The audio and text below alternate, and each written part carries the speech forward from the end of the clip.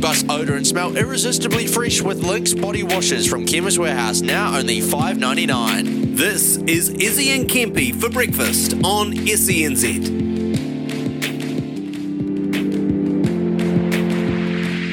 Wherever she goes, I go, we roll, we go. Flying over cities down to Rio, it's Rio. Love that I feel, oh nothing lasts forever, but I'm down for the minute, so just chill. Wherever she goes, I go, we roll, we go.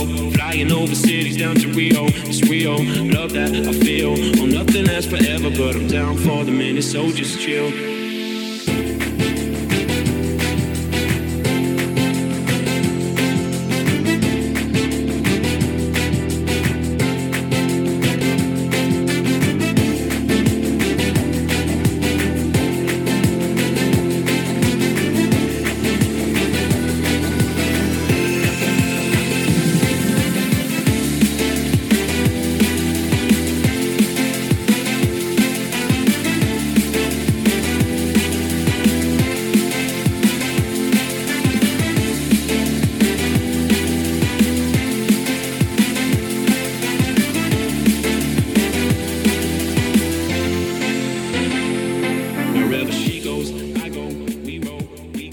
Good morning, New Zealand. We're 4 minutes past 6 o'clock on the 12th of April. Hope you're doing good on your Wednesday. School holidays, week number 1.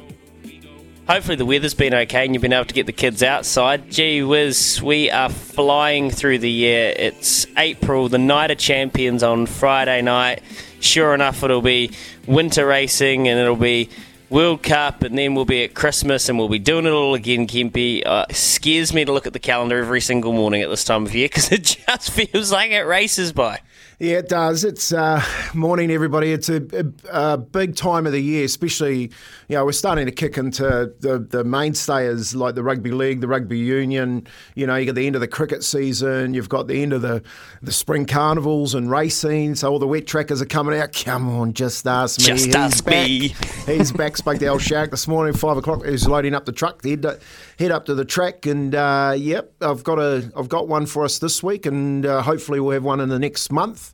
He likes the look of one he's got racing on Friday, so we'll throw that out on Friday morning before the odds come out. And it is such a busy time of year. It sort of gets your juices flowing every day when you're thinking about, what should I talk about tomorrow? And I've got something juicy to talk about too, off the back fence coming up. I think it's about time we start picking up the rugby chatter. I think it's way too quiet. I think we went for that long to say, hurry up and talk to us. Now everyone's gone to sleep again. That's a real good, I think, tactic of keeping people quiet is give them what they want and then put them back to sleep, It's true. It's true. You're right, Kempy. You are right, because we got what we wanted, and that's what I was alluding to yesterday. It's like Super Rugby's gone on, but it's been lost in everything else, so you're going to give it a shot in the arm, mate. I'm going to give it a little injection today just to get the juices flowing, and I think I'm going to start picking up that conversation because, we're not too far away from the Bledisloe. I see that they're advertising that, what do you call that? The supporters tours and that already, which is coming up. Of course, we've got a new coach in the Aussie team, and they're signing every league player with a name on it. Yesterday, Joey Manu was asked whether or not he'd signed for the All Blacks because Joseph Swaliti signed for the Wallabies. It's the Aussies just won't stop chattering about it. Yet over here, we've actually where is rugby in the conversation at the moment? Seriously, where is rugby in the conversation at the moment? Low. It is not high priority, to be honest. Let's prioritise it. Let's pick it up. Brilliant. I can't wait. Let's do it. Hey, am I remembering right? This Friday, so we'll get a bit of mail from Al Shark. I'll just quickly skim through the field. So this Friday, it's very busy on the racing front. We've got 3 meets on the galloping meets on Saturday. They're racing at Ruakaka today. Then there's Awapuni on Friday. This is not even talking about the harness on Friday night. Was this time last year where Maddie Cameron had Cinerama coming from last on the bend? Was that the Manawatu breeders? Yeah, coming from way back to get up. Actually, speaking to Alan about The mare, she's travelling really well. He's already looking at. That's why I asked you the question yesterday around Prosea or Santano.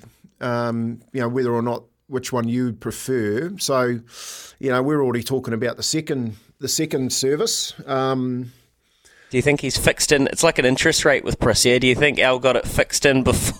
Knowing Al Sharrock's, I guess, profile in the racing game, but also in what Steady's kept with a lot of people in the game. Don't worry about Al. He might have one up his sleeve. He'll have everything locked in. And he's really, the good thing about Al too is he's talking about such a knowledgeable man around what he thinks is the best for your horse. He's really open and honest about that. We had an opportunity to go to Severbill, and then we're talking about Severbill yesterday and how many winners Severdale's come up with, you know what I mean? But we've decided to go to Tarzino because Alan thinks that the breeding's better suited, So these are the type of conversations that you have as an owner with your trainer. And, of course, it's like Alan telling me that, Adam Pompey should be dropped. Like, it's... you just don't say those type of things, you know what I mean? So, I get that. I respect that from Alan. He's a great judge of horse. He's a great horseman. Good judge of person. And he's a very good judge of person. You'd be surprised, Louis. So he's tipping one out for us on Friday, and we've got a couple on the go at the moment back in training, and hopefully we can tip a couple of those out later on in the month. Well, you're a quasi-breeder, to be honest, Kempy. You have been for a long time. I love it. I think it's brilliant. I love living vicariously. At the stage of the life I'm in, it's not necessarily something I can go and do, but I love living vicariously through you. I think it's great. I can't wait to find out what you guys go to next. Tarzino, just roll straight into Prosea. There's the hottest stallions on the scene. Yeah, it's brilliant. I love it. Very, very exciting stuff. The breeding side of things, it really does interest me, and it interests a lot of people. I had heaps of good feedback, Kempy, about our chat with Andrew Seabrook yesterday. Oh, he was so good, and so real. Like I really like the end of the conversation when he was putting the economy around. If you were looking at taking your horses to stud here in New Zealand as opposed to in Australia, paying 6 figures as opposed to still the 5 figures here, the value that you get from those stallions that are standing here in New Zealand. Not only Andrew Seabrook, but if people, if you ever get a chance to go to a sales and you go to Karaka sales and you get around the sales and you can go and walk and talk and meet a lot of the stud owners, you will be really, really surprised at just those people and their attitudes to want to stop and talk to you and fill you with information about the game. You know what I mean? They are. I'll never forget Alan pointing out Sir Patrick Hogan to me up at the sales, and we're standing there, and he goes, see that guy over there? And he points to this guy, and he's standing there, and he's got stubbies and a polo shirt on. He's in, do you remember the old stubbies? I don't know if you blokes remember stubbies, but they were the go, mate. They were the go. So I reckon you guys are wearing them now because everything's come back, the moustaches, the terrible hats and stubbies. Well, we used to wear those back in the late 70s, you know what I mean? But stubbies were the go. And Al points out, he goes, do you know that guy over there in the stubbies? And I'm like looking at him, and he's got his little pen, his glasses down over his nose, and he's just got his little book. And I go, mate, I got no idea. And he goes, it's Patrick Hogan. You know what I mean? And I was like, and in my head, Alan's been talking about this Patrick Hogan all the time, like Patrick Hogan, that's what we want to be, he's got these big horses and legends and da-da-da. And I'm looking over there and I'm going, he's got stubbies on? Really? And then you go and talk to him, and like every good dude in the racing industry, that's what I mean, mate, they're all cut from the same cloth. It's like, hey man, how you going? It's, the stickos, like, make beeline for you, making sure that they come and say hello to you. And Mark Chittick is exactly the same. Like, we spent that whole, like, when we split up, Louis, and you came back, well, I went to Mark's little setup that he's got down there for Waikato Stud. Well, I couldn't get out of there, could I?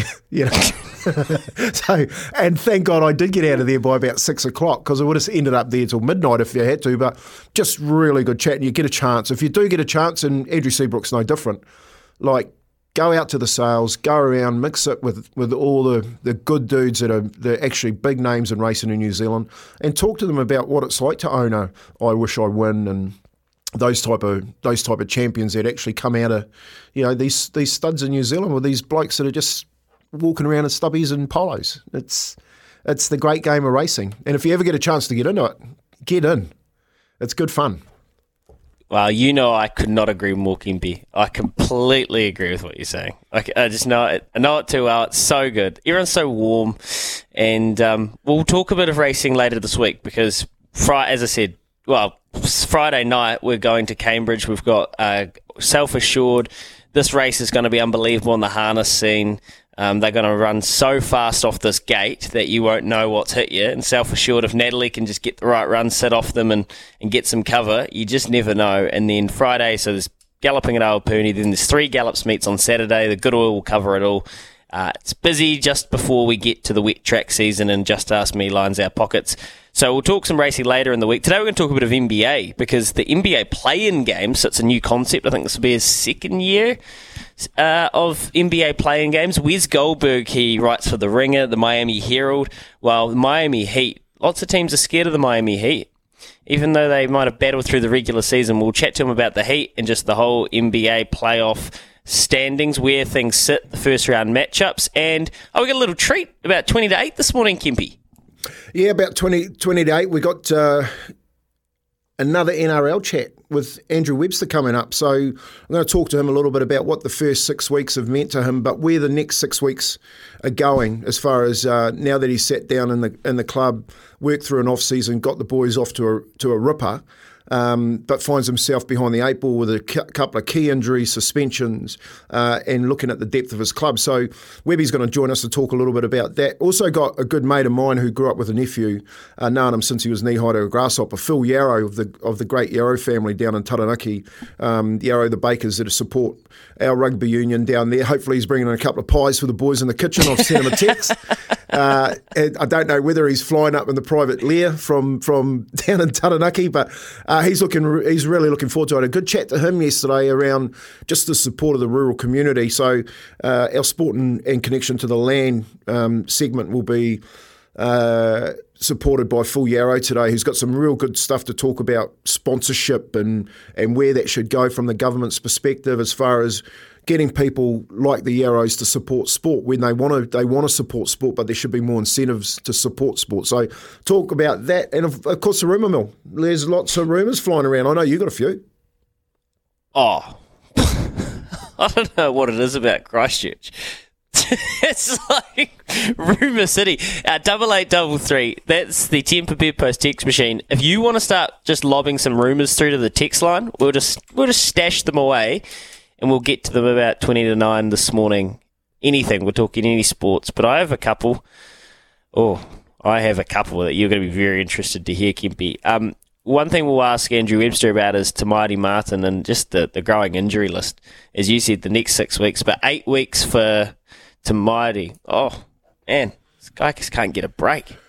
Nah, and is it a minimum of 8 weeks, maximum of how many weeks? That's I've had that little break myself. You could actually come back a lot sooner if you look after it, depending on how severe the crack is. If it's just a fracture, sometimes you want a clean break. You don't want a fracture because a fracture takes a little bit longer to get back from. So, is it 8 weeks? Is it actually 3 weeks, or possibly could it be longer? Which I think.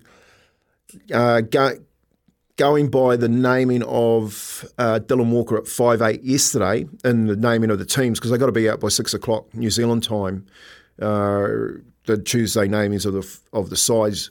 What are you looking into as far as that seniority and picking Walker in at 6? Because he started with Volkman the game before, and he didn't have Tamari Martin in the side, and this time he's gone directly to Walker.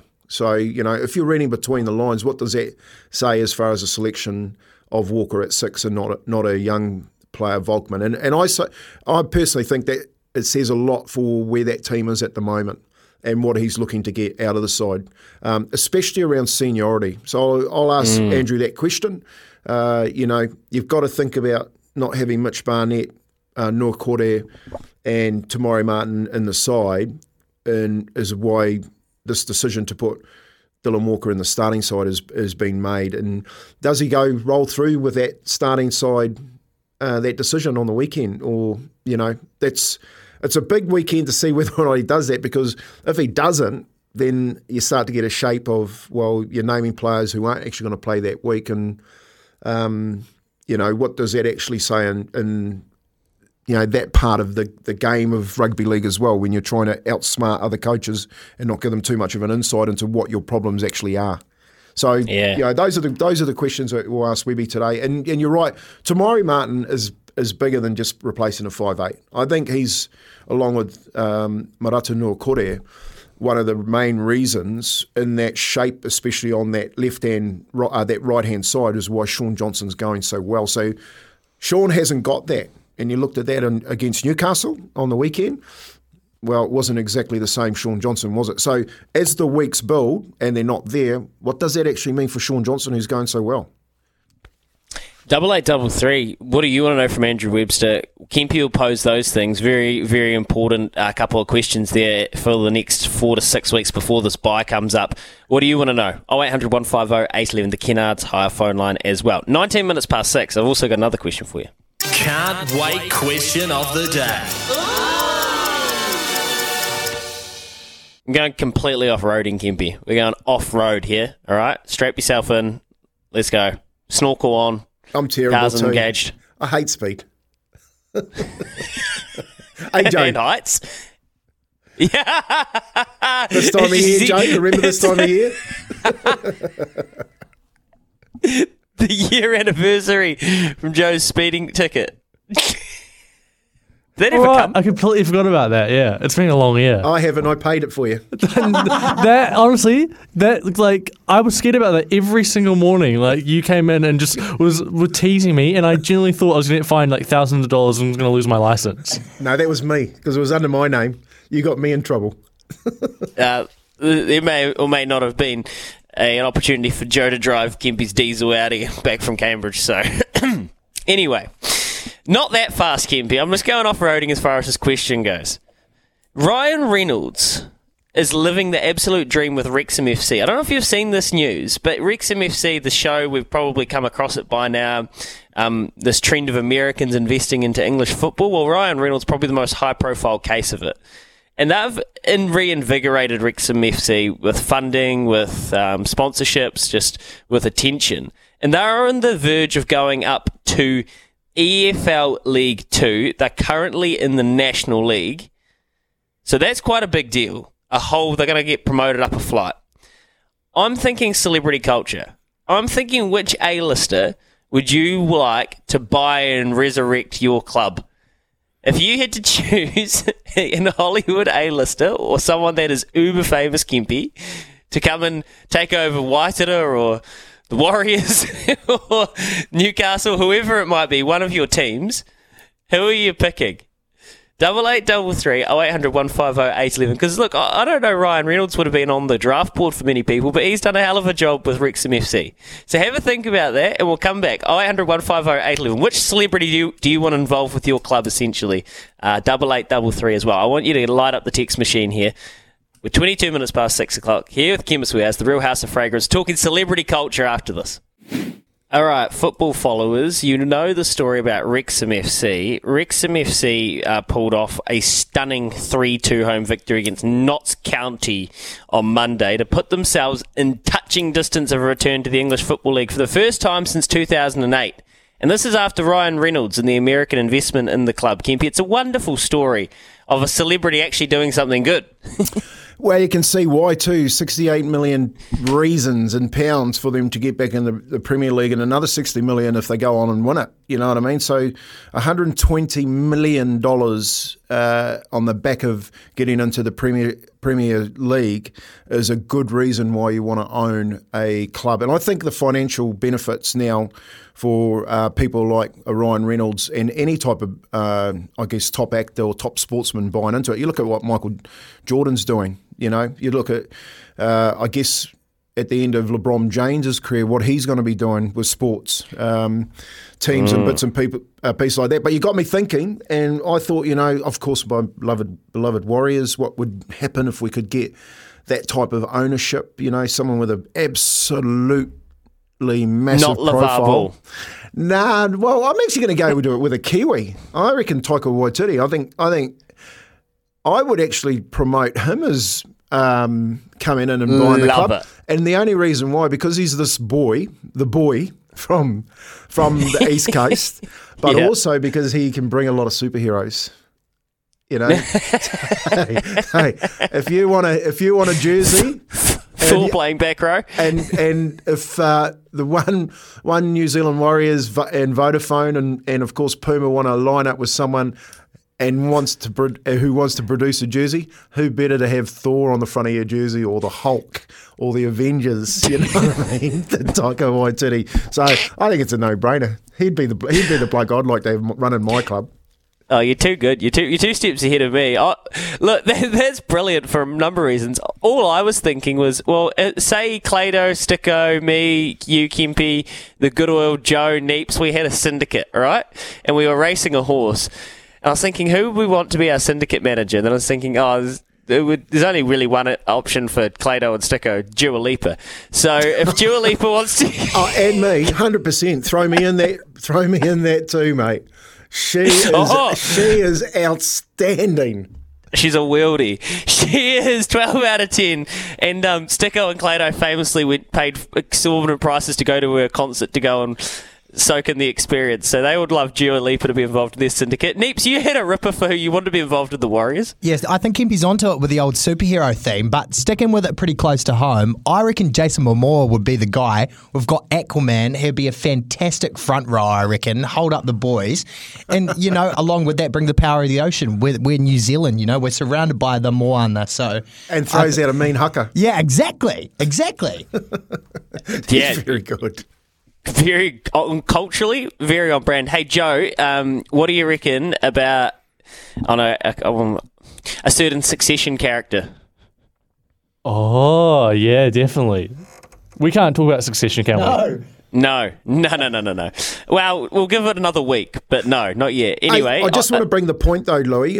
We're talking on a serious note, because this is what this question has raised. How long before a player of the current era, and let's say who's retiring, so let's look at Joseph Soili'i, for instance, who's picked up a $1.6 million contract. When you're talking licenses are $18 million at max for an NRL, how likely is it in the next 10 years that a player has put a consortium together to buy an NRL license, or, for argument's sake, an AFL license? Great question. I've got an answer. After the news with Aroha for Kubota, together with Shaping and Building New Zealand, I've thought about this because you mentioned a name just before Kempy, LeBron James, and I think we can piggyback this conversation off the back of what he's doing. 8833, which celebrity do you think you'd love to get involved with your team? And as Kempy said, you want to get involved in this ownership chat. It's very interesting where this is going in the next few years, I think. Here's Aroha.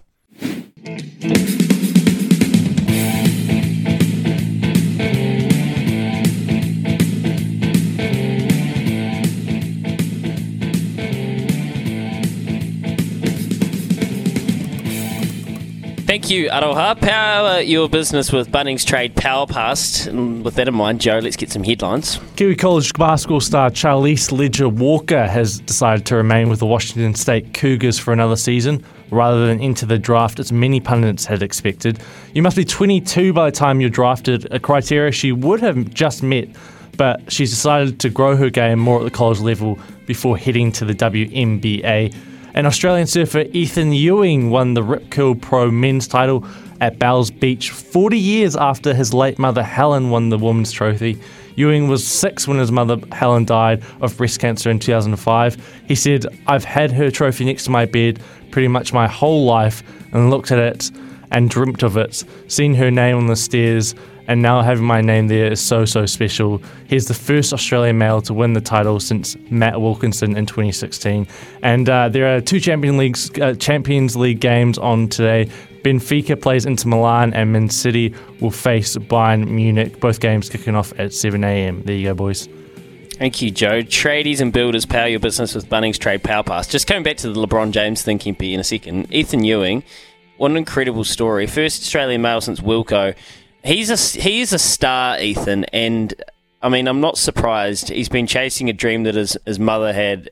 I didn't know that until I heard that on the coverage yesterday. And Bells Beach, as you know, being a surfing fan, like the spiritual home for competitive surfing. I think that's where they first held competitive surfing, and it's got all of that indigenous connection as well. It's just, I think it is a spiritual home for competitive surfing, and for Ethan to pull that off there, amazing. It is. It's a fantastic. Absolutely fantastic story. And the Brazilian, for a number of reasons, Brazilians are absolutely tallying up that competition currently for an Australian to come and win that one, which is the most prestigious one on tour for an Australian to win, given that the likes of Mark Okolupo and the likes back in those days when I was surfing have won that. Where it's situated in Melbourne, down there on that coast is such a beautiful spot.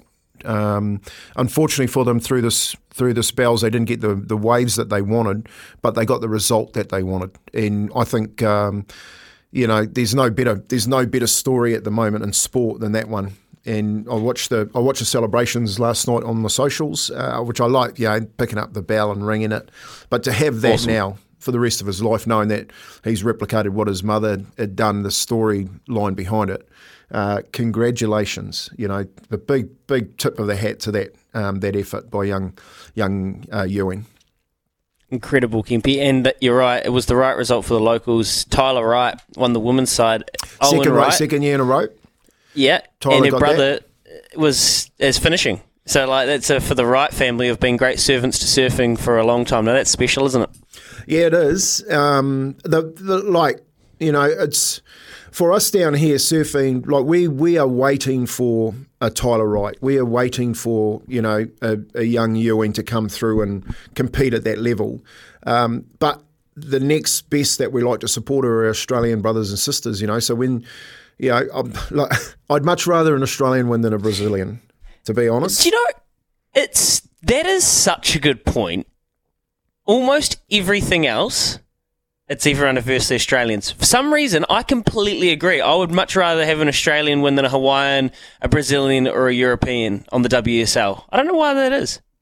Well, I just think that, when it comes to surfing, we grew up watching all those iconic movies, all those iconic shapers. I could talk about an Australian that came in from Cronulla down to Taranaki. He owns a business called Taranaki Hardcore. Old Grumpy Dwyer, and his son Phil Dwyer, and his daughter Nikki that runs that shop down there. If you ever go down to Fitzroy, go in there. They'll look after you, give you that iconic brand, which is Taranaki Hardcore. And Dell surfboards, remember those? It was shaped by Walshy out the back, who shaped all my boards.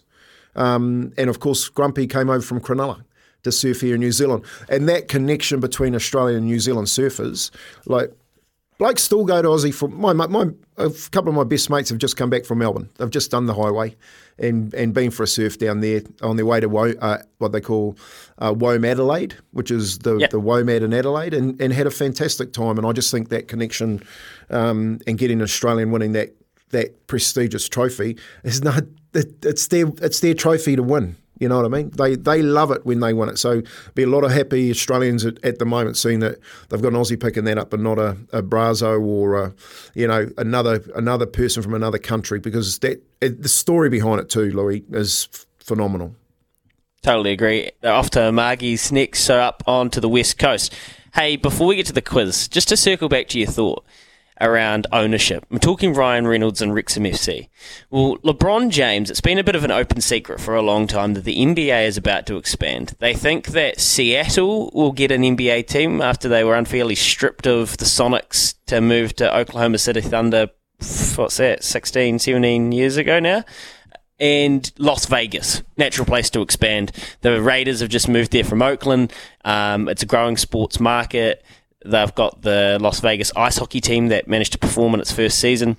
Now, LeBron James is tipped to be buying in and running the Las Vegas team when his career is finally done, whenever that may be. And you never really know how much they're trying to time it up with his career ending and what the kind of Adam Silver hush-hush conversations with LeBron James are. But I am almost certain this will end up happening, Kempy, because what better ambassador for a new team? And think about it in an NRL perspective. Who would be a better ambassador, say, Cooper Cronk retires. Cooper Cronk goes to GM of the new, and he buys in, and he gets Billy Slater to come and run the attack. And like, what is a better story? Or Benji Marshall gets to buy into the new, or what would be a better story? Or in New Zealand, Simon Mannering is coming out into the wilderness to look after the Fords and buying in, and Stacey Jones. I think it makes total sense to use your stars to, move the next evolution of the league forward. Well, it's happened here in New Zealand, and not many people write about it or talk about it, especially in rugby league. But there was one bloke who had a vision, and a lot of people, for the better or worse, love him or hate him, has taken the Warriors on this journey, and is one of the reasons why they made the finals through the 2000s with myself, Daniel Anderson, Ivan Cleary, and that's Matthew Ridge. So Matthew Ridge put that deal together with Eric Watson and brought along Mick Watson, who is a friend of his from Pepsi out of Australia, and put this attitude. And like, I've seen how it doesn't work, and this is how we're going to make it work, and ended up taking them to 2 grand finals through that period. So I agree with you. I think if you get the right player, look, Michael Jordan's done it. All right, and there's talk about him selling up at the moment. But when you're getting $300 million every year for eternity from Nike because of that Nike deal that he sold, I wouldn't surprise me if LeBron James and Michael Jordan, and as a silent partner, are part of this buy-in that you're talking about. I imagine having 2 of those brains together running a club. As you know, though, Kempy, a couple of egos in the room. Yeah, that's the only reason it'll stop. It is, seriously. Who's got the biggest cigar? That's a all new dimension to the GOAT debate. But I that's a great shout out for Reggie. I was just, when you started going down that route, I was thinking, oh, of course. And we spoke to him about it. If you want to listen to a good podcast, it's one of my favourite chats we've ever got to do on our show, Kempy. A few dumps in that one. When Reggie came in, I remember saying to him, mate, we're on radio. Now, you know this. Now, just behave. He's like, but I can say what I want to say, can't I? I said, yes, you can. All right, but remember, we're live radio.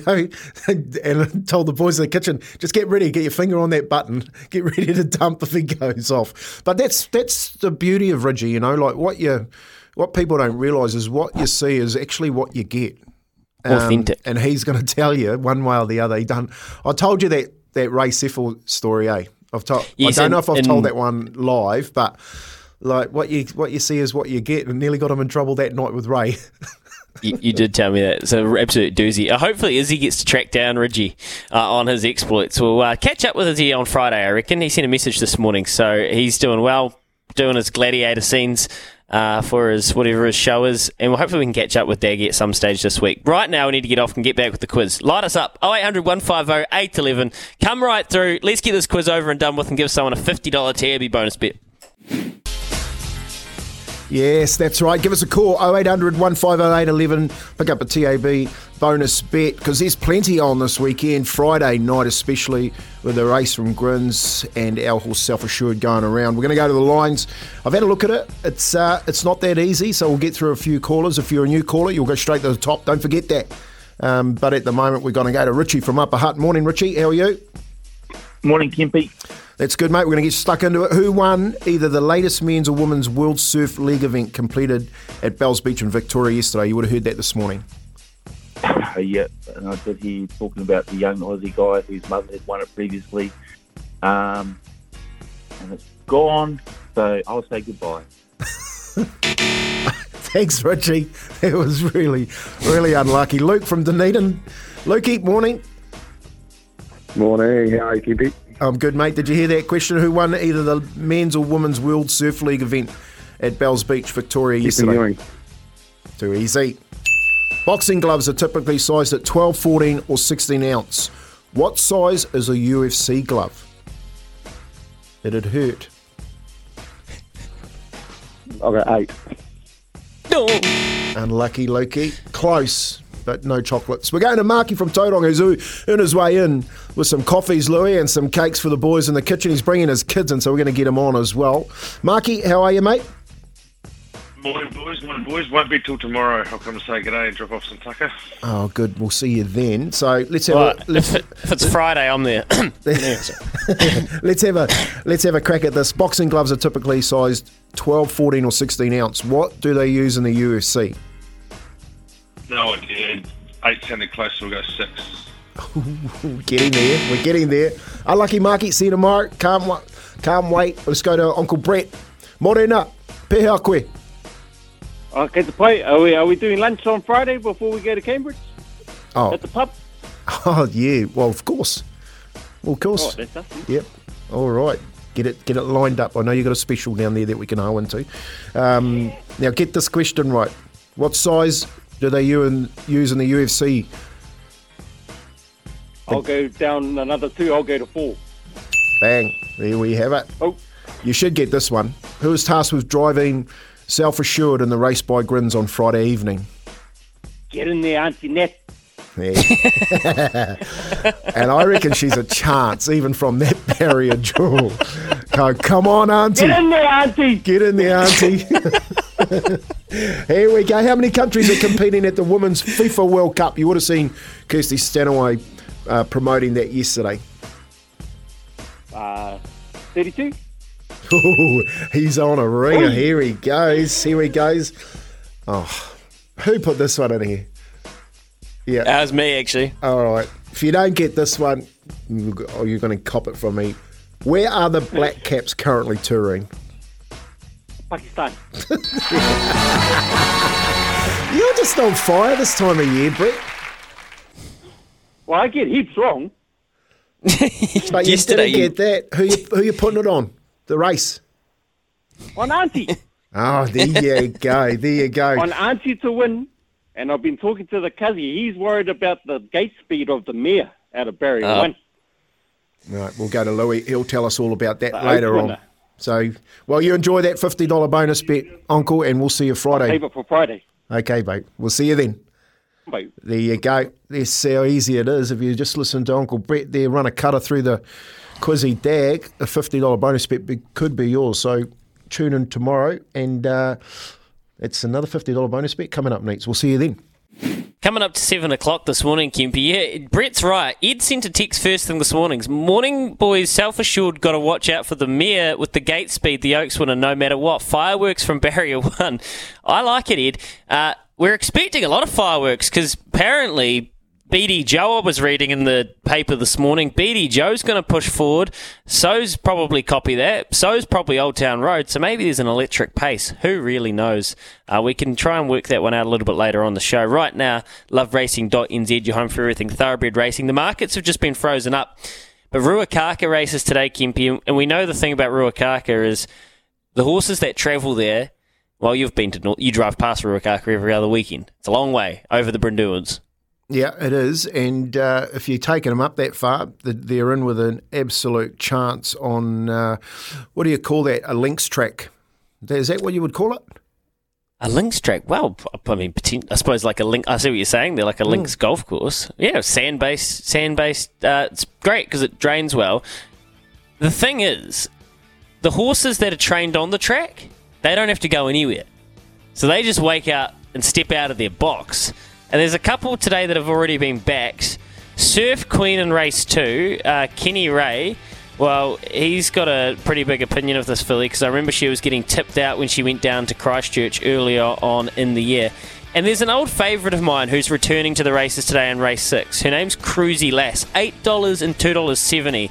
She's fresh up, so she's a place chance, but follow her. I think she's got a little bit of talent. She probably should have won more than just her one race to date. After this, we're going to talk some NBA basketball, but let's get some news with Aroha for Kubota. Together, we're shaping and building New Zealand.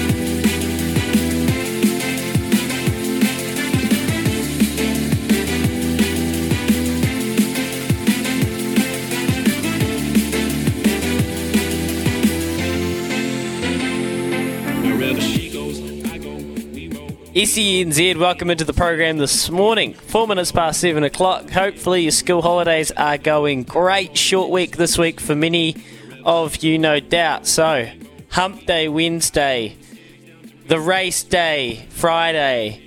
Oh, this week is an absolute doozy. Kempy, how's our man Izzy going up north in France, do we think? He's in a Coliseum at the moment kicking footballs around with the Beaver, and I just said to him, man, some bad juju in there. You got guys running around probably without their heads in the Coliseum kicking football. So he's laughing, mate. He's loving his time up there, having a good chat to him this morning, getting out and about. Man, they've seen some sights. They've been put in front of all of the best, I guess, tourist destinations. Maybe it's a tourist show. Still trying to guess what the actual show is going to be about. Footballs and tourist destinations, possibly. Who knows? But he's enjoying it. Caught up with George Bridge, obviously, this weekend. I love it when you see those boys going around catching up with all their old mates, and some of them too. Like, you forgot their names. It's like, man, you guys are still going. Like, seriously, they're going up there and making hay while the sun shines still. Still making a good buck. Couple of modern day gladiators. Stephen Beaver Donald and Izzy Dag gallivanting around France. So we'll catch up with Izzy before the end of the week, no doubt. Right now, Kempy, I'm very excited to do this because it's a special day today. It's the mark of the NBA postseason. The regular season is wrapped up, so this is the fun part. Well, for a lot of fans anyway. 4 teams will play today for the right to remain in contention for the title. The 7th and 8th seeds in both conferences will go to head in the play-in tournament. And while the loser will have one more chance to keep their hopes alive later in the week, there's a lot at stake, especially for the Miami Heat, who have high expectations for this team, which costs a lot. And there's a lot of players at a point in their career where there's not going to be too many more chances. Wes Goldberg covers the team for the Ringer, and he joins us on the line this morning ahead of a big game today against Atlanta. Hey, Wes, thanks for joining us, man. How are you going? It's good. Thanks for having me. Excellent. We really appreciate it. It's an exciting day today. The play-in, how's it evolved since it's been brought in by the NBA? And as from a fan's perspective, is today playoff energy? Yeah, it's not quite playoff energy, right? But it's kind of more like the first round of the March Madness tournament, where you're really just ready to kind of get it all started. But the excitement is definitely starting to ramp up. You could definitely, being at shoot around this morning at the Heat's facility, I wouldn't call it tension necessarily, but you could definitely feel the air is a little tighter. It's definitely a little bit of obviously higher stakes game than the regular season. I mean, we're getting into it, guys. Like, we're right at the bridge of the playoffs, and we're about to cross. So everybody's really, really excited. And in terms of how it's evolved, I think it's been great for the NBA.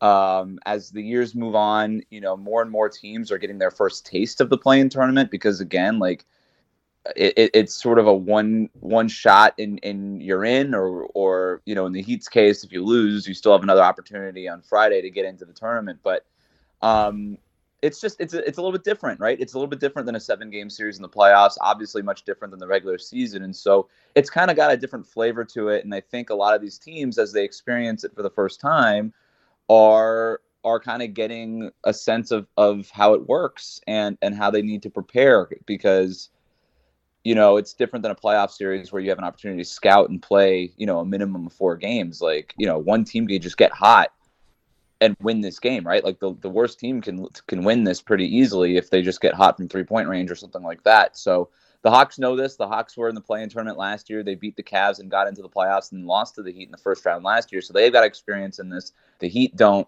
but I think everybody's really excited to see what happens tonight. Hey, Wes, the city was still reeling after Israel Adesanya smashed Alex Pereira, wouldn't it? And do you think that your side takes a little bit of that good feel factor into this game against Atlanta?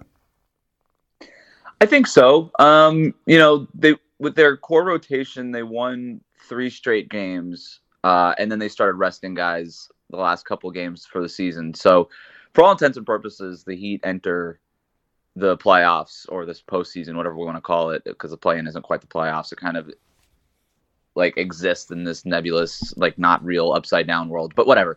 They enter whatever this is tonight. as on for all intents and purposes on a 3-game win streak, and their last real win where they were playing their main dudes was last Thursday night in Philadelphia against Joel Embiid, who might go on to win MVP, and they got a win over him, right? So they've got a lot to feel good about. It's been a very frustrating year, like you said. It's been a frustrating year for the Miami Heat. But, for whatever it's worth, they're playing their best basketball of the season right now. Is it good enough to make a deep playoff run? I guess we'll see. I have my doubts personally. But, all you could do is play what's in front of you and work with what you got. And so the Heat are playing their best basketball. They're as healthy as they've been all season long. And I guess they're doing all those things at the right time. It's not a bad record what they put up at all, and obviously the East this year, it's deep in both conferences. They both go very deep. The Jimmy Butler situation, though, people just seem afraid of the guy when it gets to the postseason, even though this is kind of this weird upside-down world, as you say.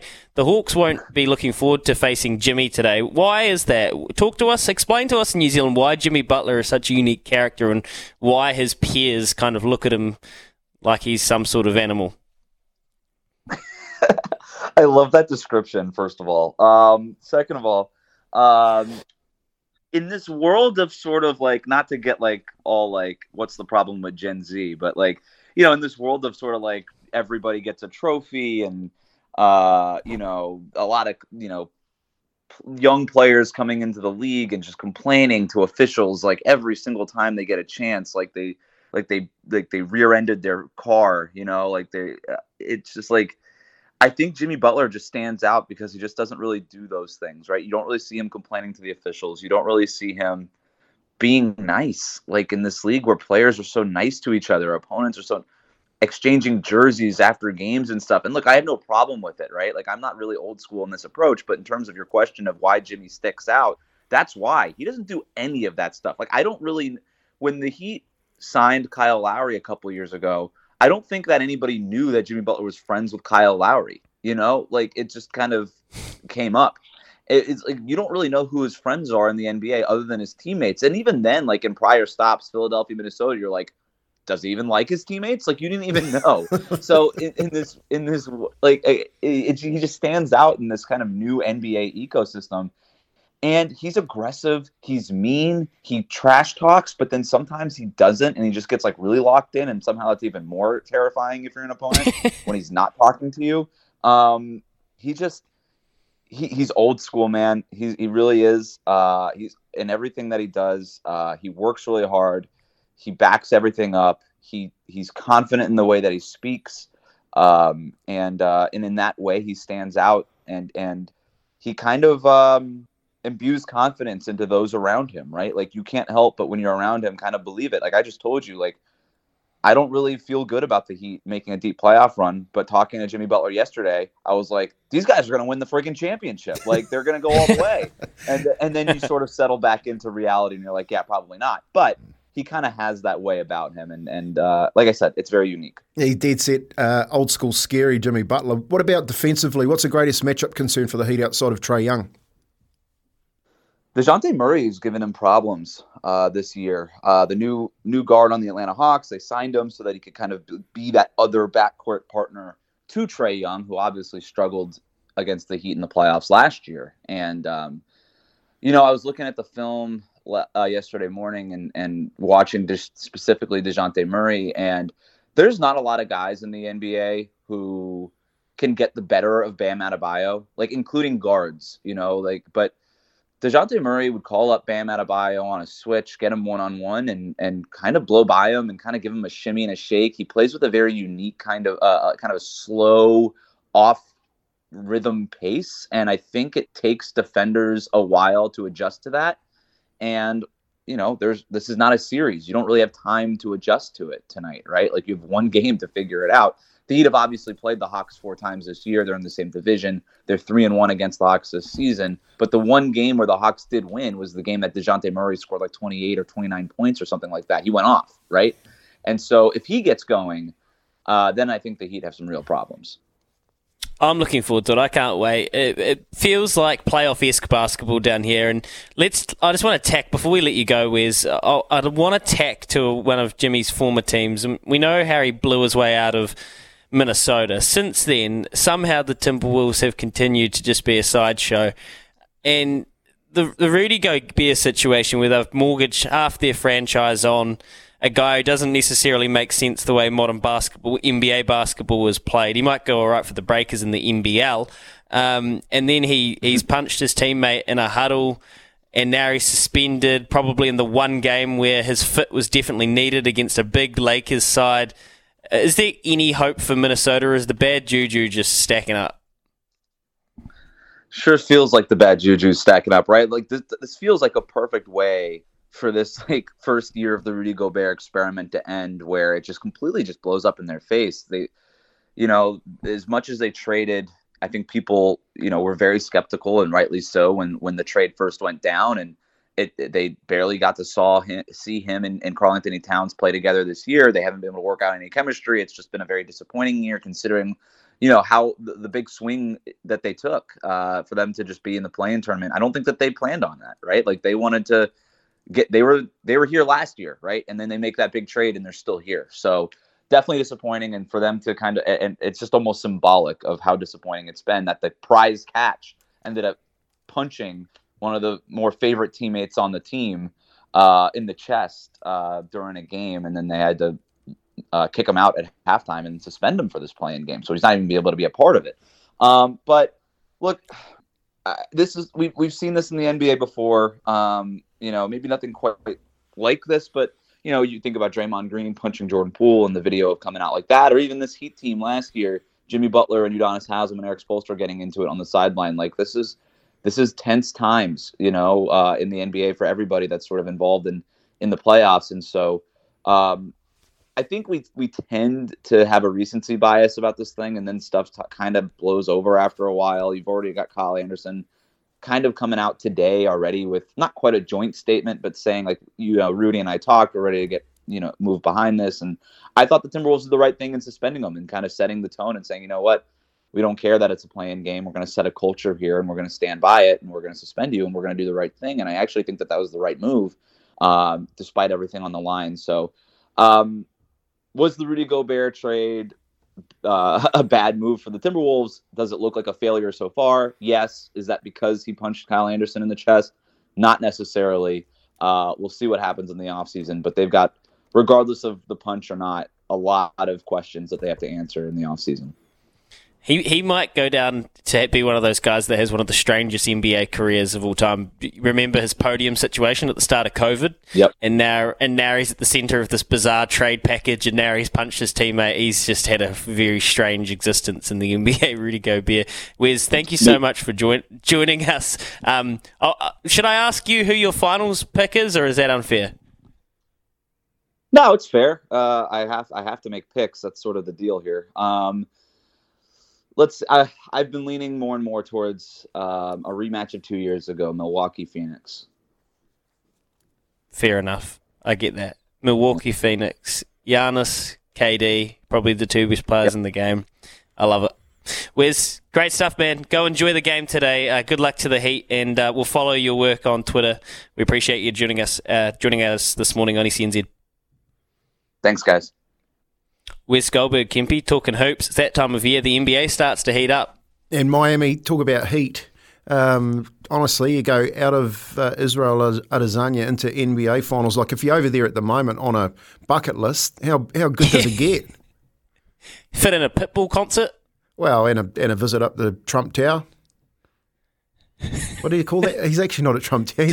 Do they have one of those in Miami? Oh, they have a hotel, don't they? They have some type of hotel over there that he stays in. I actually forgot the name of it. But yeah, honestly, you're just rolling out. Imagine all the celebrities in town just for the week. Oh, do you think is Izzy Adesanya still there? Or is he come home? I don't know. No. Well, you wouldn't come straight home, would you? Oh, I can 100% imagine him this morning go put up on the Jumbotron courtside. Like if you're the Heat, he's the hottest ticket in town. Tip on, wouldn't he? He'd be doing the first tip on, like shooting from halfway for a car, a pallet, another Maserati. Nah, mate, it's those big black cabs that they drive around. Escalades, over there. Escalade, is it? Oh, mate, imagine every one of them over here. Bigger than a Kenworth. We could get Joe to drive us to Cambridge in one. That'd be handy. 19 minutes past. You don't even remember it, mate. 19 minutes past 7 o'clock. It's Izzy and Kempy for breakfast. Here with Chemist Warehouse, the real house of fragrance, talking NBA with Wes Goldberg. Go follow him on Twitter. He does great work covering the Heat and the wider NBA. Really interesting thoughts today around Minnesota as well. So Heat, Hawks, 11:30. Lakers, Timberwolves, 2 p.m. The playoffs are heating up. Love it. We absolutely love our basketball here on SENZ. And remember, Hoops Heads is weekly on Tuesday nights, Justin Nelson and crew. So make sure you get your NBL fix here on SENZ as well. Kempy is injecting some rugby into our veins with Off the Back Fence after this.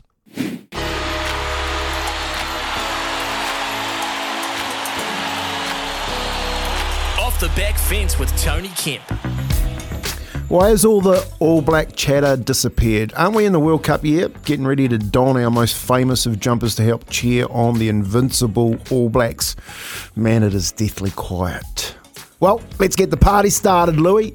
Let's light the fuse for this year's selections for the bolters to head to this year's World Cup in France. My first bolter, there you go, Cam Roigard, the Hurricanes halfback. Yep. From the CD, this 23-year-old is smashing up the Super Rugby and, in my opinion, has surpassed incumbents Finlay Christie and Folau Fakatava. And, man, has he got speed to burn. Did you see him on the weekend? Not even a centre can catch that halfback if he gets in the clear. We need that. He's got to come into the reckoning on the back of his current strong Super Rugby campaign. My other bolter has to be Sean Stevenson. The Waikato outside back can cover almost any position in the backline, but more importantly, he's such an attacking weapon. The All Blacks are definitely going to need players with the X factor just to get through the early rounds of the World Cup. Sean would have to be just such a bolter. If you throw in Mark Talia, we are now talking strike power on both sides of the pitch. How good? But the question is, will Fozzie select these players or stay with the tried, or should I say tired, and tested? I'm picking that if he does. The latter, then it's an early bath for the ABs. Who you got? Bolters or mainstays? Off the Back Fence with Tony Kemp. Wow, it's a really interesting one, Kempy, because on one hand, Ian Foster has nothing to worry about moving forward. So can't he just do whatever it takes to win this World Cup? So can't he just drop all loyalties and anything, you know? Does it make it easier for him now that he has no clarity for next year to be able to just go, you know what? I will pick who I want, and the people that help me get here that I think I might need their vote for next year or whatever, or to keep them happy. Well, if you're not in the best 23, you're not in the best 23. Is it easier for him now? Well, I would think so. I think what is in the back of his mind too is like, what's actually going to get me through the tournament and keep me in the game? Because an early bath, I don't know whether he gets another gig. You know what I mean? He gets the tournament, he gets whatever he wants. So I would definitely be making sure that I'm going to take players up there that can win me the cup. You know, that's the World Cup. Not get knocked out in a quarterfinal, because we know how hard that side of the draw is. And in my opinion, Sean Stevenson and Mark Talia, you've got to have them both in the team. Well, and a Cam Roigard at halfback. He is going better than Finlay and Fakatava. People can't disagree with that. Oh, I don't disagree with that at all. I think Cam Roigard, I had a friend actually 1 week into the competition to say to me, watch Cam Roigard, just watch him. I've been watching him in the NPC, watch Cam Roigard at Super Rugby level, he will take the step up. I think he's playing brilliant. Who's your second halfback? So I assume Aaron Smith's your halfback you take. He's still got juice, he's still got one last dance in him. Cam Roigard, and then who? Brad Weber, okay. Yeah, got you. Okay, interesting. So you got. Well, they're both, it's interesting. They're both sitting 1 and 2 in the comp as well in Super Rugby. Both those halfbacks, they're like what would you call it? They're like a Sean Johnson or a fullback and a spine, aren't they? So it's important that you do take up those two players. The problem that we got with our halfbacks if we don't take them up is we haven't got a scoring halfback. Cam Roigard and Brad Weber are definite scoring chances. And you've got to score points to win games at that level. I think Cam Roigard's physicality as a halfback, and you spoke about his speed, he's at the peak of his physical presence. whereas the others are kind of on there. And we're going to give TJ a chance. We got to see him, but man, coming back from an Achilles, like I know when we spoke to him, he's got the self-belief. He thinks he's the best in the world, which is great. And he has to think that way, but he's got a massive uphill battle, and he'll also know that.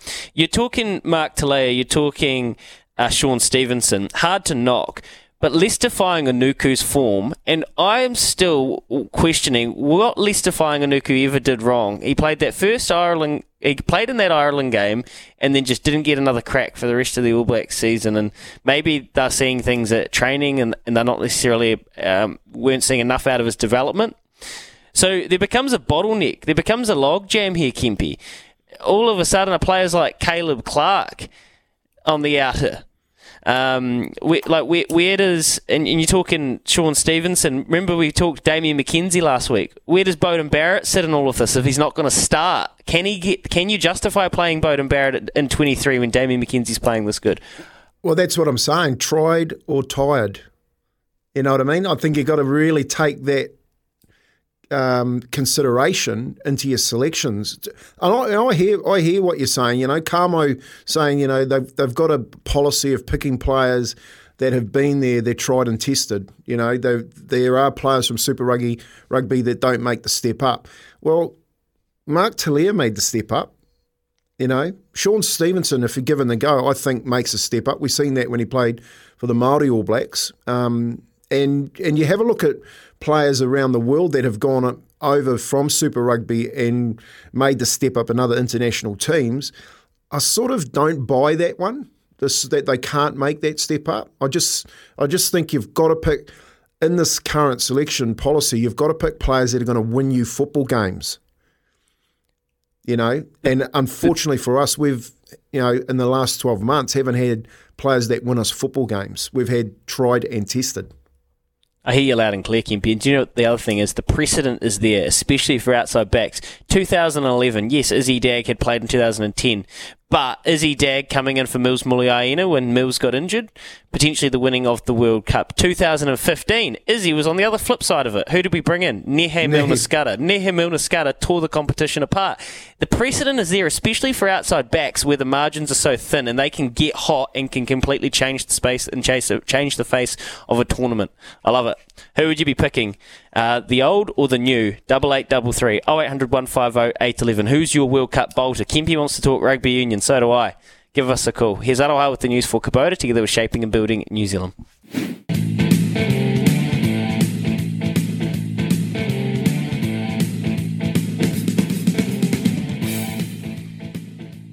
SENZ, we are 26 minutes away from 8 o'clock. Andrew Webster's coming up in just a second as we tack back to Rugby League. Let's get some headlines first with Joe. Kennard's Hire too easy weekend. Visit a branch today. T's and C's apply. The Football Ferns winless streak continues after they were beaten 3-0 by Nigeria in a friendly in Turkey this morning. The Ferns have now gone 10 consecutive matches without a victory. New Zealand are scheduled to play one final fixture against Vietnam in Napier 10 days prior to their opening game of the World Cup against Norway in Auckland on July the 20th. Finn Fisher Black has won the opening stage of the Tour of Sicily. It's the 21-year-old's first ever pro tour since he joined Team Emirates back in 2021. There you go, Louis. Lovely. Thank you, Joe. In the Champions League right now, Man City 1-0 up over Bayern. So this is Pep versus Thomas Tuchel. And Benfica into Milan locked at 0-0. Kempy. Damien McKenzie, Beauden Barrett last week, we had that conversation. Have you thought any more about that first 5 position and what they're going to do with those jersey numbers? Well, yeah, I have. I think you're right. I think Richie Mo'unga gets the nod as the starting 10. I actually think Damien McKenzie's jumped over Baudier.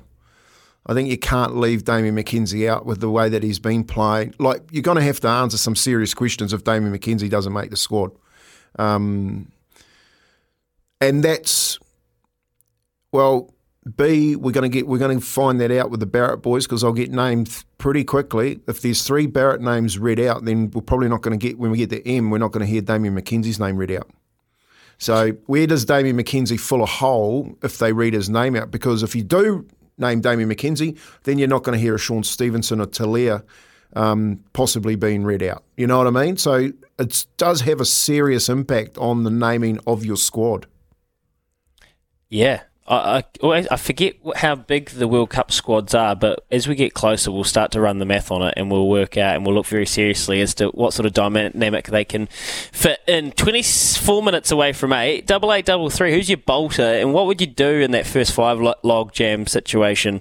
How are you going to precariously balance your bolters, your outside backs, as well as your first 5s that can cover those positions? Do you need all of them? 8833. After this, it's Andrew Webster, head coach of the Warriors. Yep, the injuries continue to receive new patients over at Warriors headquarters, both Egan and Tamari Martin out of Saturday's game against the Cowboys, and we need reinforcement. So hopefully Tohu Harris will provide a boost this week, and if he does get the play, it's going to be a much-needed replacement on the back of losing the other two. We've got head coach joining us this morning, Andrew Webster. Morning, Webster. Andrew, how you going? Very good, thanks, mate. How are you? Yeah, I'm good, Webby. Hey, thanks for joining us on Izzy and Kempy for breakfast this morning. Mate, you travelled back okay. You must be a little bit concerned about the number of injuries that you're starting to pick up now. Oh, mate, I think it's always one of those things you'd love every single player available for selection, particularly in your spine. Tamati's had a great start to the season, so it's frustrating, but at the same time, you always see someone get an opportunity, and let's hope we go and get the 2 points back home. Looking forward to that now. Yeah, well, I'm expecting it to be another bumper crowd. We had 19,000 at the first home game. It should be up there again, Webby. What effect is it having on you, actually not just the injuries, but losing their senior players alongside it as well? I think Tohu's he's just cleaned so much stuff up. I mean, having Tohu out defensively, he just keeps working. He's our captain for a reason. He gives the boys great advice at the right time. He's a calming influence, and he's obviously an exceptional player. We've won 4 from 6, and I don't think at any stage we've had every single available player that we'd like for selection. But not having your senior players, they just know what to do at the right time in the right situation. So, but one day we'll have them all, and have them all available, but at the moment we don't, so there's no whinging or carrying on for us. We just get on with it. Let's just talk a little bit about that, Webby. You've obviously had a very good off-season, and we've seen that in the first 6 weeks where the players have put in that resilient performance over 80 minutes. So there's been nothing wrong with the effort. Now that you've been through the first 6 rounds, what is your your mark on the side at the moment? Have you picked up anything like that you know is a definite work on, and are you happy where the team is at the moment? Yeah, I think the 80 minutes is really cool that we're coming home that strong at the end of games. I think that's a great thing for us, that the boys obviously look really fit. They want to compete for the full 80. They don't think they're ever out of the fight.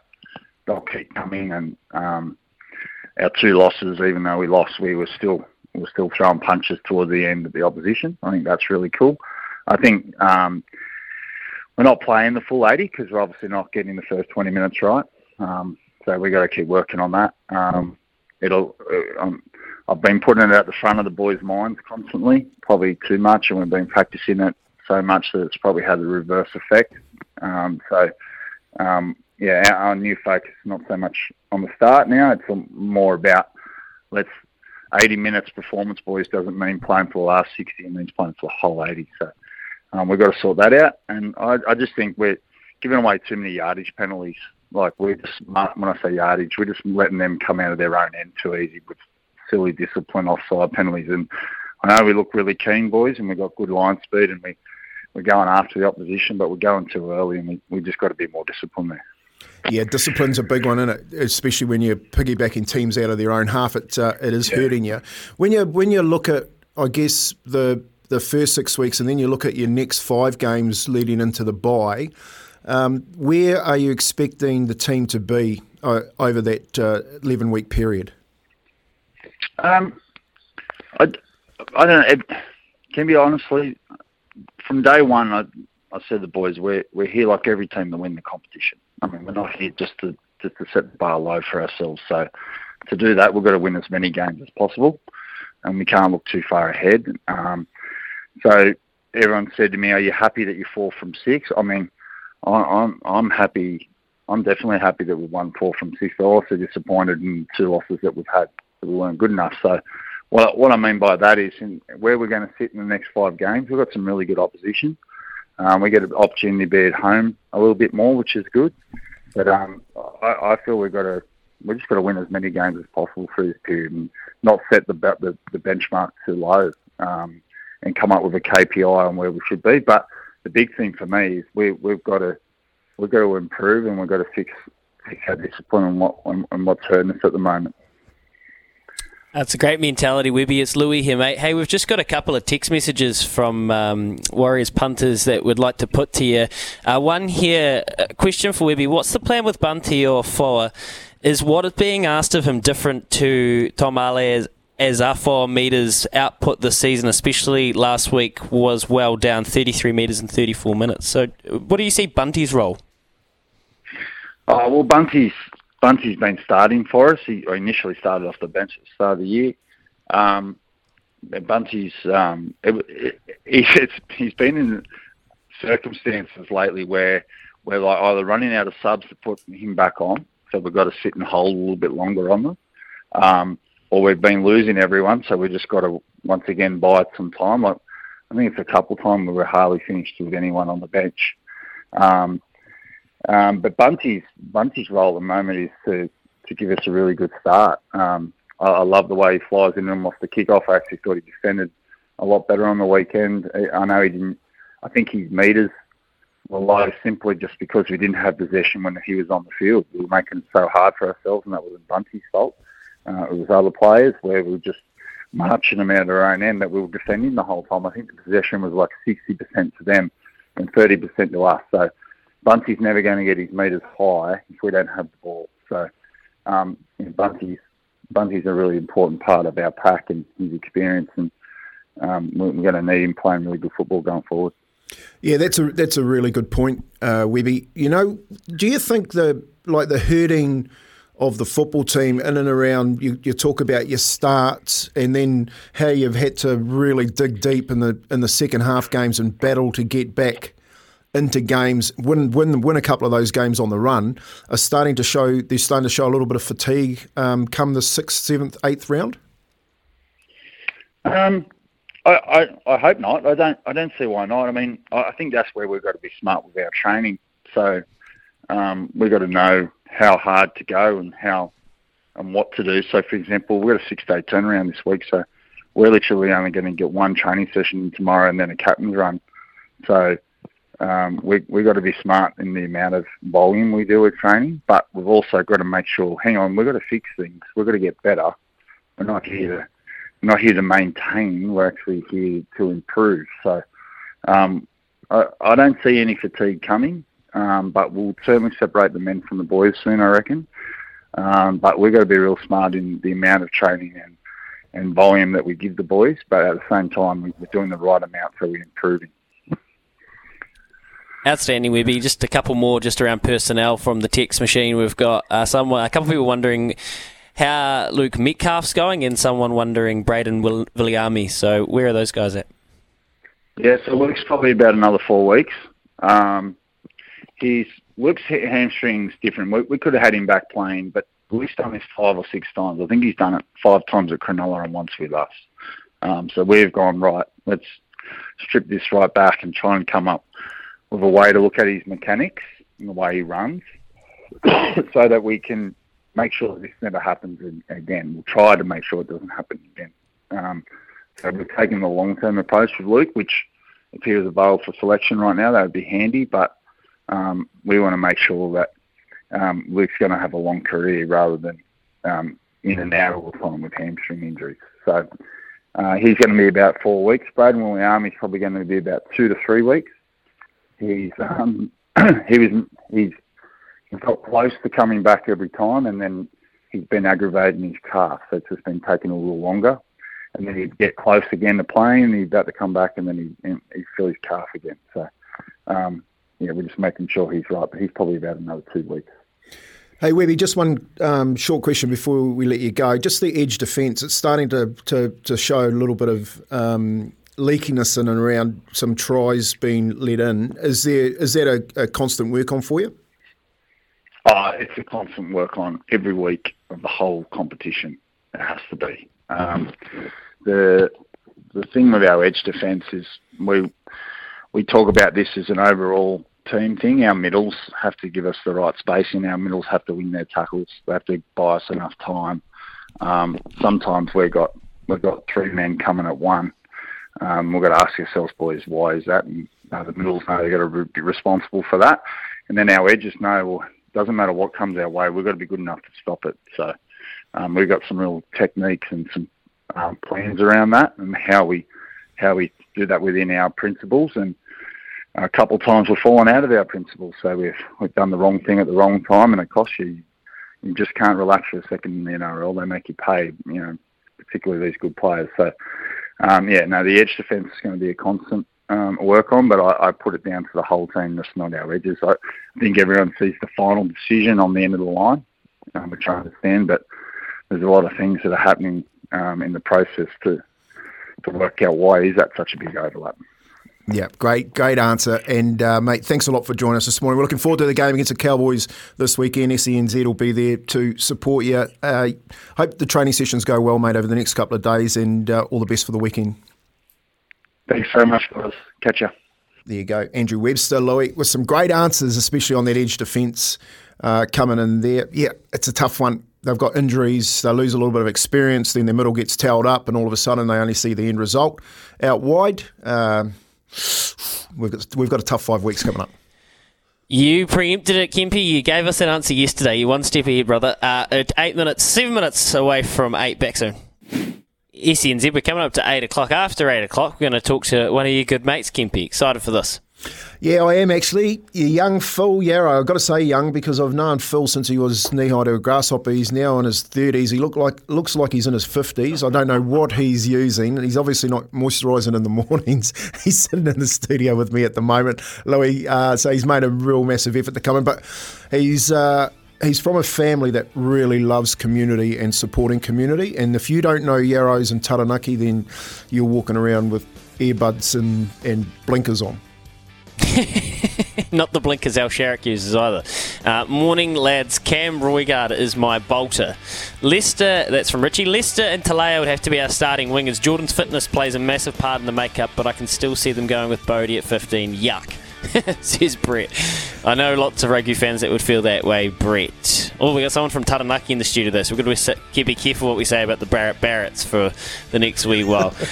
Here is Aroha with the news for Kubota. Together with Shaping and Building New Zealand. If you're interested in self-assured, don't go anywhere.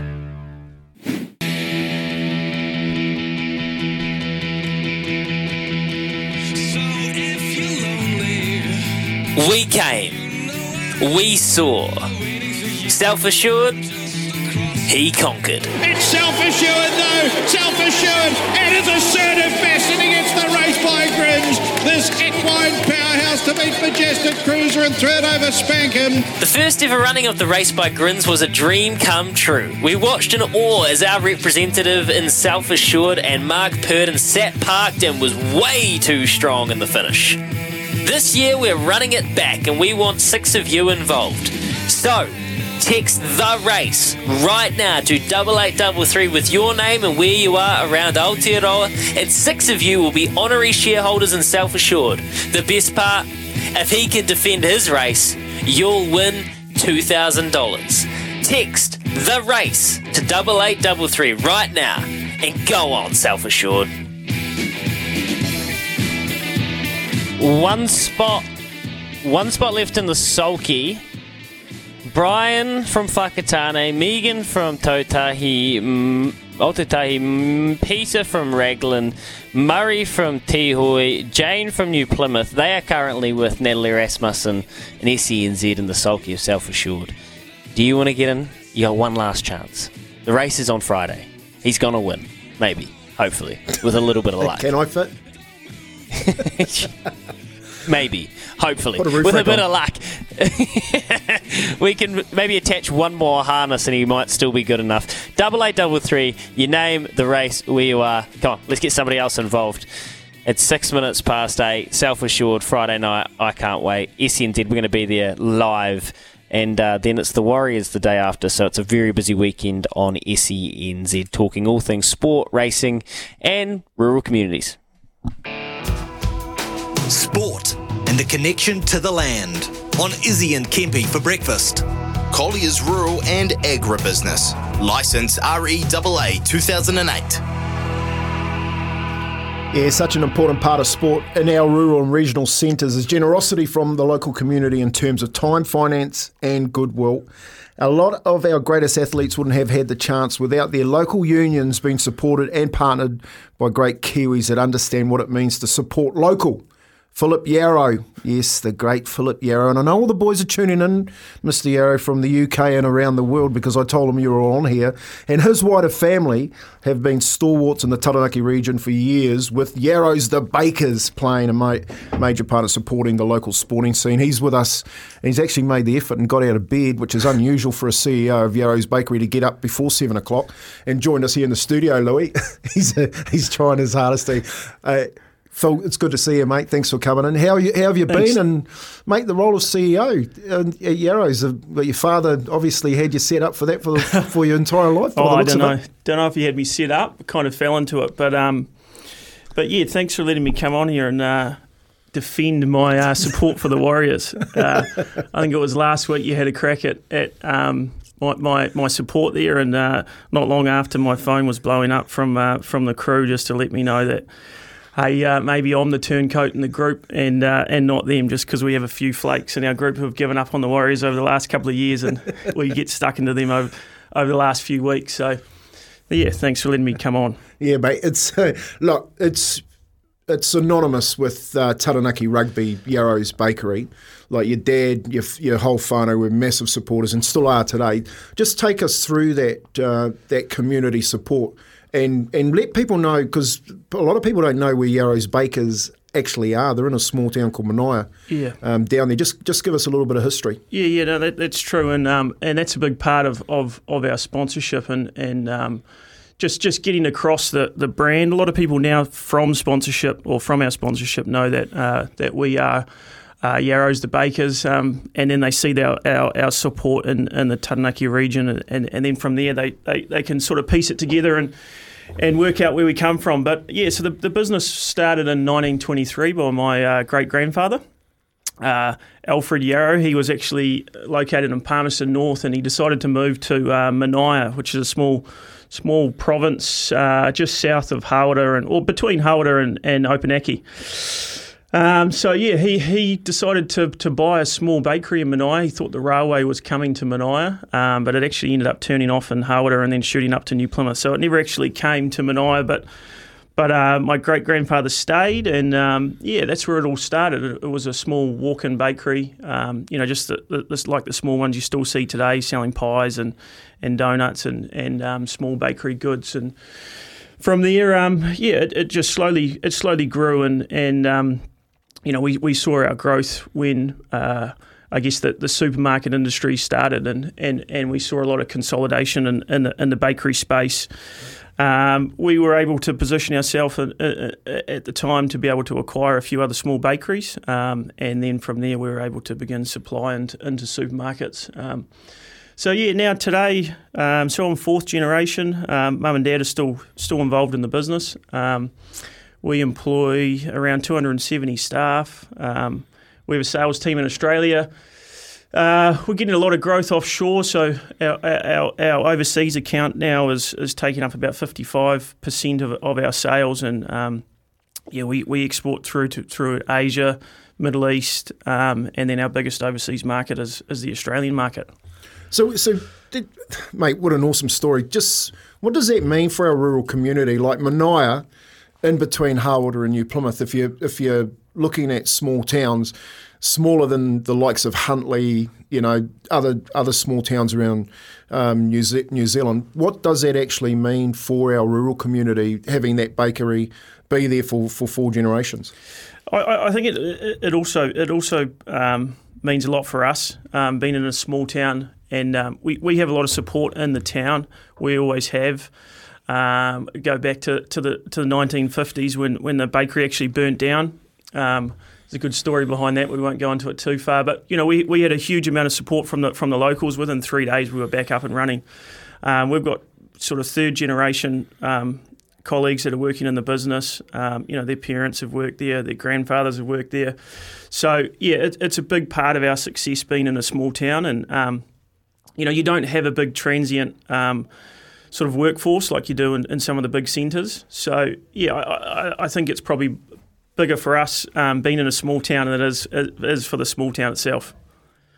Philip, great to have you on the show, mate. Really appreciate it. And I think this is a cool way to skin this segment for this week, because what we've been talking about and looking at over the last wee while is how New Zealand is such a sparse and vast place where our athletes, so many of the top ones have come from not the major cities, and there's a real resilience that's built when you come from the regions, and there's a million different reasons as to why that would be. But getting it at the grassroots level in that sporting scene and being part of a community, knowing how important sport is to a small town, how is that kind of embodied what Yarra's has been about from your business model throughout the years? And I'm sure there's plenty of synergies. Yeah, there is synergies. I guess to when we sort of peel it back a bit and dive into why we do it, we don't really look at sort of quantifying our sponsorship. It's hard to quantify it and to look at the runs on the board that you can get from sponsorship when we're selling bakery products.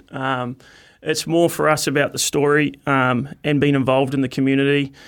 Our staff take quite a lot of pride being involved in different community initiatives, whether it be rugby, the local schools. We do some breakfast programs there in the area, athletics programs. So we do, and actually, Kempy, we do sponsor the Manaia Rugby League team. Good man.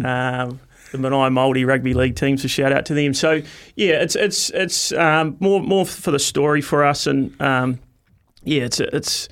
it's kind of a privilege, really. We get to be involved in some pretty special times, and so that's a big driver for us. Mate, you got one of them coming up, the 100-year reunion down in Manaia. Tell us a little bit about that.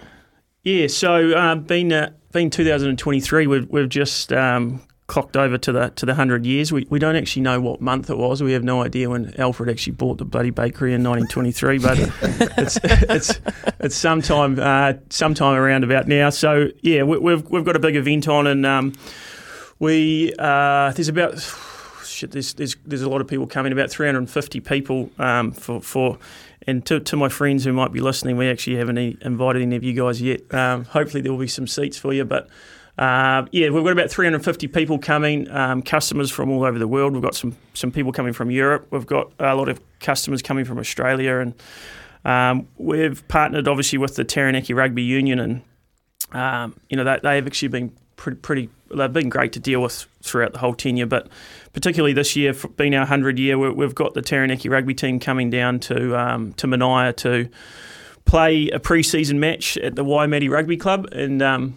For most people, probably don't know who the Waimate Rugby Club is, but they amalgamated with Southern in 1994, and the local town was blowing up, and they weren't too happy. But it spelled the end for the rugby club, and so we're bringing the Taranaki team down on a Saturday to play Wellington in a pre-season match last weekend of July. We're playing on a pretty rough pitch there. It's got a lot of weeds, and I think the groundsmen are spending a bit of time trying to keep the locals off with the pitching wedge, because they go down there and train there a bit. So it's a big day. All our customers will come in and they'll see that. It's I think by all counts, I think it's going to be sold out. So the union's looking at putting in some more temporary seating. So yeah, it's a big opportunity for us to bring our customers in, and we'll have an event the Friday night beforehand, and we'll take them through the journey with the Taranaki Rugby Union and some of the community programs that we do, and really give them a good look at our business. Well, that's exactly what I was meaning, being able to give back to your community by having those small town rural links, and then your partnership with the growth of the business with someone like Taranaki Rugby. I mean, that's amazing, and that'll mean so much to the people around there as well. I have to ask, though, I can't believe it's taken this long. 16 minutes past 8 o'clock. What's the go-to famous Yarrow's pie? Like, what's the one that is just everybody... because there will be one. There will be one that everybody goes, oh, well, they do the better than anyone else. What is it? I don't know how to break it to you, but we don't actually do pies anymore. We pulled out of them.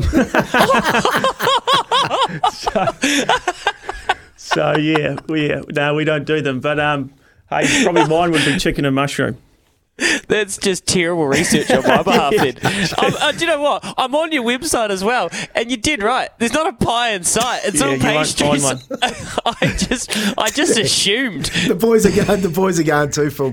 Make sure you bring some pies, and I didn't want to break it to them, mate. Just quickly on the sponsorship. Where do you see that in the future? What do you? I know that you sponsor. You've thrown plenty of dollars at the union, the Taranaki Rugby Union, and so forth.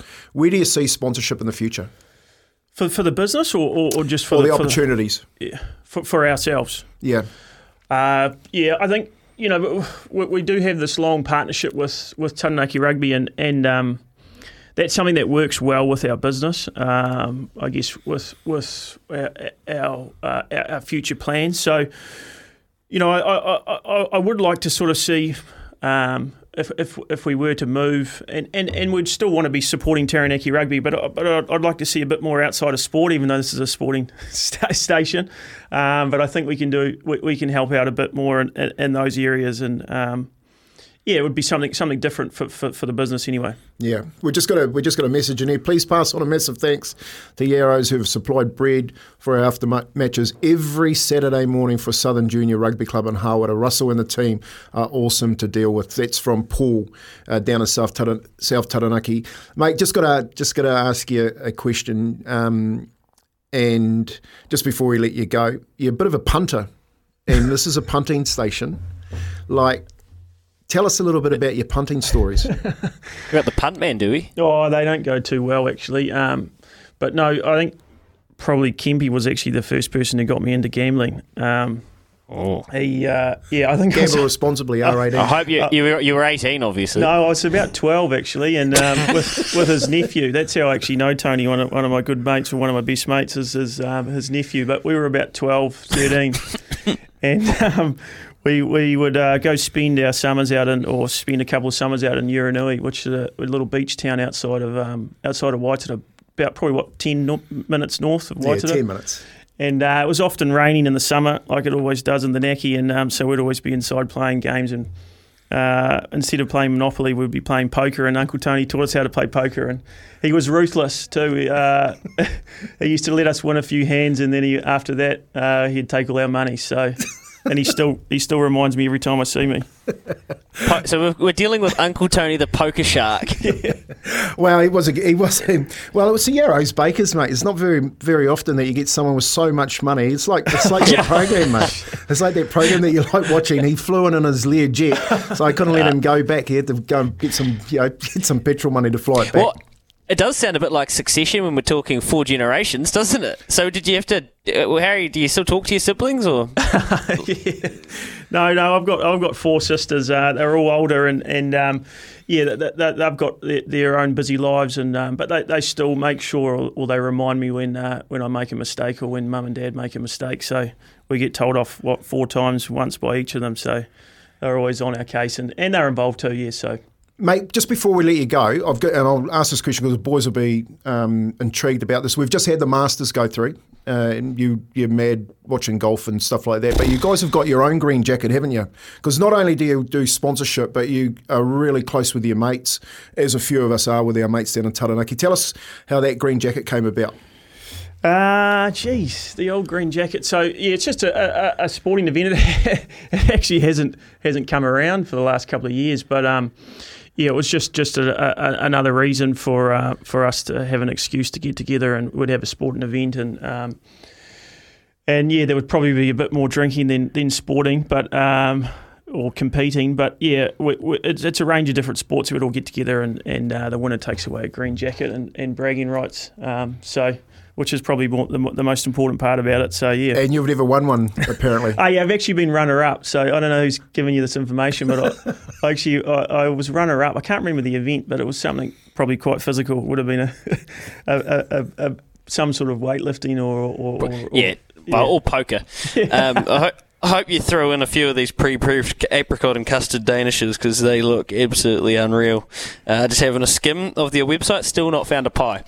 Hey Phil, thanks for coming in to Izzy and Kempy for breakfast this morning. Thanks for coming on to the show, and it is interesting. As I said, it's a different way to do the segment, but like as so many of our rural-based in Kempy, you'll be able to speak to this exactly from Waitara, and we've had so much success from small-town New Zealand, but seriously, none of it is possible without, even at the junior and the lowest grades, just the communities rallying, and sponsorship and local business is such a big part of that. So it's interesting to hear the story, and thank you for all you do for Taranaki. Yeah, thanks for having me on, guys. Thank you. There you go. Sport and the connection to the land on Izzy and Kempy for breakfast. Collier's Rural and Agribusiness. Licence REAA 2008. 22 minutes past 8 o'clock, and we'll get to Paul Moati at the TAB, so get Philip to stay around. TAB after this, and of course we've got the Rumour Mill coming up later in the show as well. Here with Chemist Warehouse, the real house of fragrance. SCNZ with 27 minutes past 8 o'clock. Hey, 8833, start nominating your rumours for the Rumour Mill, because we're going to unlock the door to the Rumour Mill in Kempy in about 15 minutes. So 8833, we've had a couple of nice ones through. Keep letting them trickle in. And Paul Moati at tab.co.nz, well, the rumour is, Paulie, that you're going to boost Self-Assured for us, an SCNZ special come Friday night. Oh boy, I'm just having a look at that market right now, and it's starting to take shape. There's a wee bit more money. It's Akuta, still the best backed in that race now, $9 Akuta, but the second best backed, Self-Assured at $4.50. So I know your listeners are starting to jump on, starting to take the $4.50. So Self-Assured has seen a wee bit of money come overnight. So the two best backed, Akuta and Self-Assured, in the Race by Grins this Friday night up there at Cambridge. It's going to be an absolute blast. And sticking with the racing game, but looking towards today, up there in the winterless north at Ruakaka, I'll give you one here, boys. It's been the best backed on the card so far. Race 5, number 3, Tears for Fears. That'll bring back some memories for Kempy, I'm sure. Yes, exactly. 250 into 220. Look, this one got absolutely smashed first time to the races. And I don't know, maybe just didn't cop the heavy track. But Opie Boston's back on, the Nigel Tiley trained, son of Ifraj. Got a good track today at the moment up there in Ruakaka, so maybe that'll make the difference for Tears for Fears. Money on again, 250 into 220. And of course the NBA playoffs, well, the play-in games start today. And we've got same game claims on both games today in the NBA. That's the Heat up against the Hawks and the Lakers up against the Timberwolves. And we've also got a same game claim on the two play-in games tomorrow. That's the Raptors up against the Bulls and the Pelicans up against the Thunder. So if you like your same game multis, get on, because we've got a same game claim on those 4 games over the next 2 days. And if you follow us on Facebook or on Instagram, you know that we had a little promotion on the UFC 287 where we were going to give away a $5,000 bonus bet. Well, we gave that away yesterday, and that punter placed it on Manchester City to beat Bayern Munich. And he got the odds of $1.72. And I see Man City have just scored again. They're now up 2-0 against Bayern Munich in the second half. So if they do indeed keep that lead and win that game, $3,600 cash will be going to that lucky punter who picked up the $5,000 bonus bet. Oh, wow-wee. Jeez. Kempy, what would we do with a $5,000 bonus bet? Go straight to the race. Self-assured on the schnozzle. We'd probably go top 4 because you and me, we are smarter than that, Kempy. Unlike previous iterations of this show's hosts. 29 away from 9. Paul, thank you. We'll talk to you tomorrow and have a good day today. Enjoy the basketball. Yeah, very good, boys. You too. Up after the news with Aroha for Kubota together with Shaping Build New Zealand, we will be doing the rumour mill. So rumours, get them coming through on 8833 right now. There's a couple of decent ones here already. I would love to stack them up. Warriors? Anyone got any Warriors rumours? Yeah? Anyone got a rumour about a celebrity, about Dua Lipa going into horse syndication with Stephen McKee? Maybe he started that rumour. 29 away from 9. Back soon.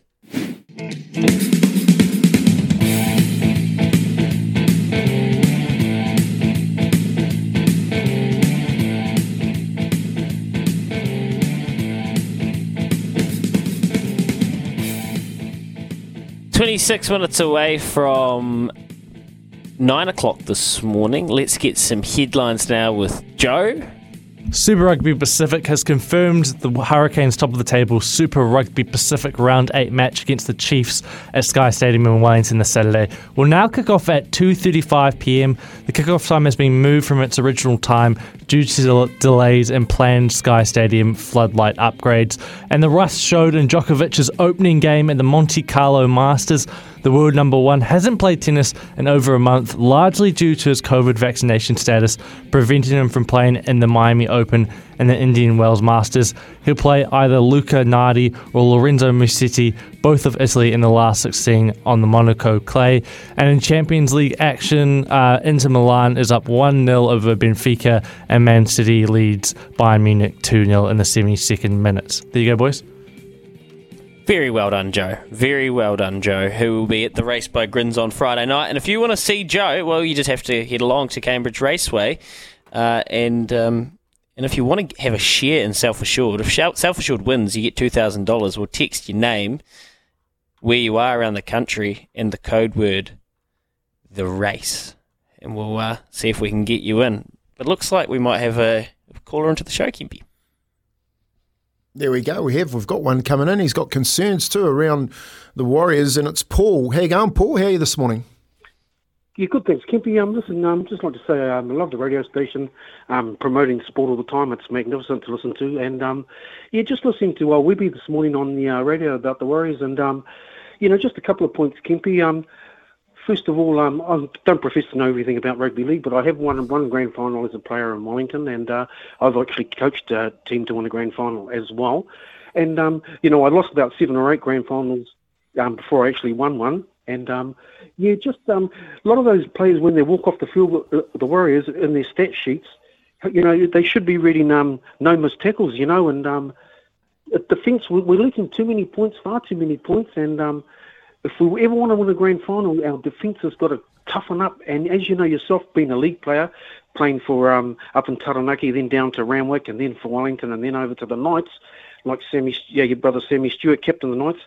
I think defensively we're not onto it yet, and it's a shame because we've got the attacking processes by the looks of it this year, but defensively we've got to tighten up, and we've got to make sure we wrap up the ball carrier at all times. And most of those players should be walking off that field looking at their stat sheet saying, no missed tackles, Kempy. Yeah, and I agree. And do you believe in that adage, Paul, that defence wins your grand finals?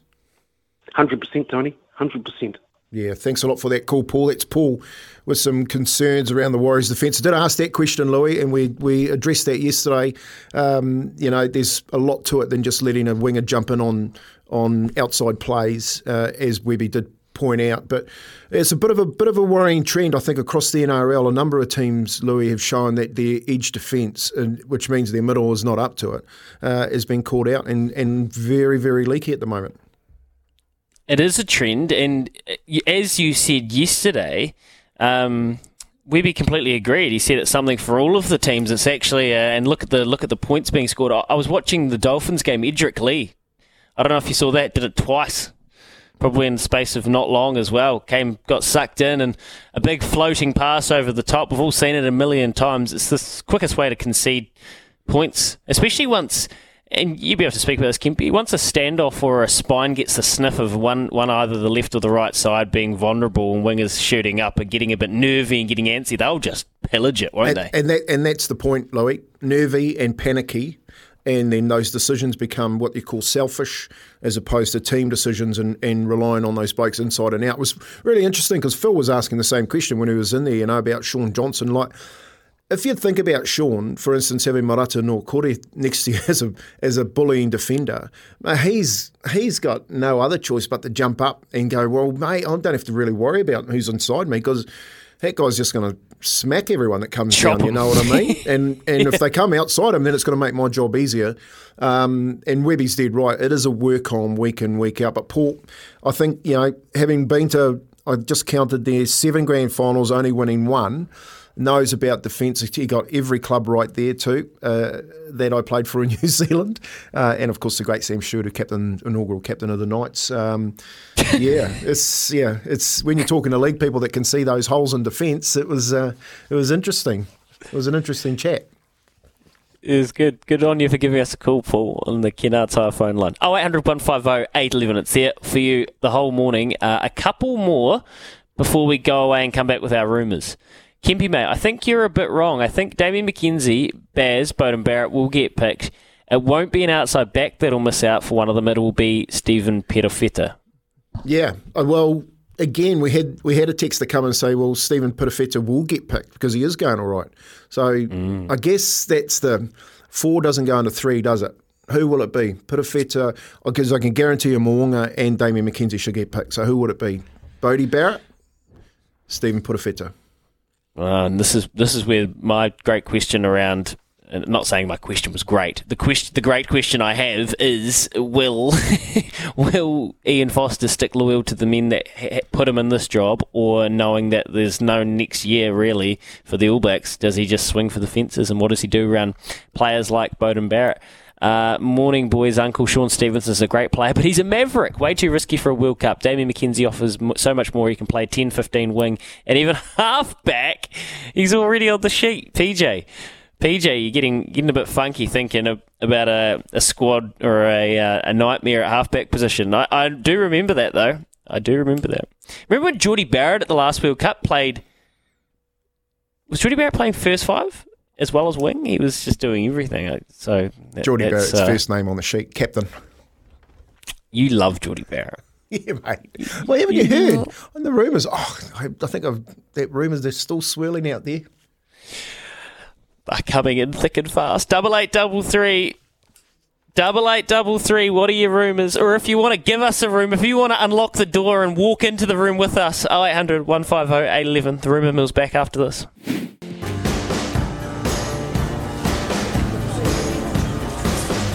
The Rumour Mill with Izzy and Kempy.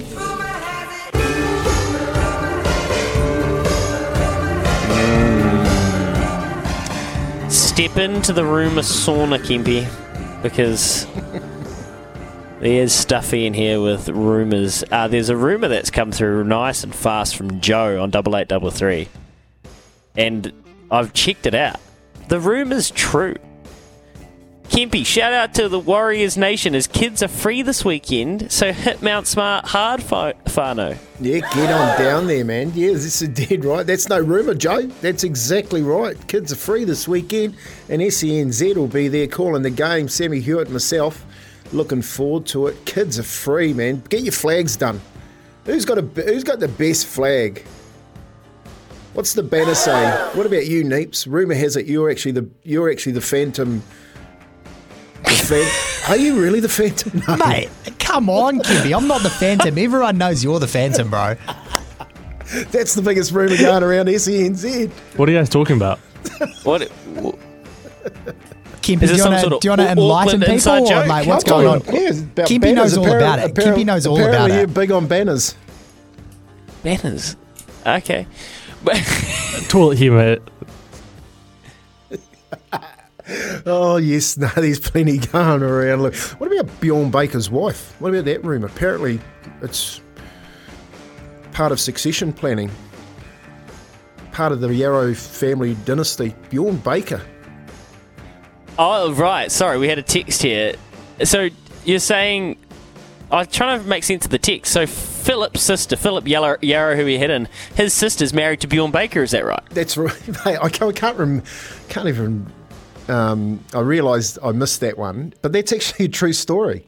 And I remember being at the Cup, Melbourne Cup, me and Phil and Marty Henderson, a couple of boys. Marty now works for the racing industry over in Melbourne. We went to the Cup at Ellerslie a few years back, and he got a tip from Bjorn, paid 20s that day, and the boys made plenty. So imagine that. You know, talking about gambling. Yeah, Phil likes a little bit of a punt. Okay, that's sort of male. Yeah, I mean, if true, yeah. Andrea Baker, Bjorn Baker Racing, yeah. Oh, I've seen her plenty of times as Bjorn's been cartwheeling around. Anyway, 8833, there's a couple of good ones here, Kim. Big rumour, Craig Bellamy is leaving the Storm to join Razor next year with the All Blacks coaching staff. True story. True story. So, I can't believe whoever let that one out of the bag. But yeah, that's... Hang on. There's one just coming in. Jason Momoa's just bought the Warriors. He's in New Zealand filming at the moment too. It's just come in.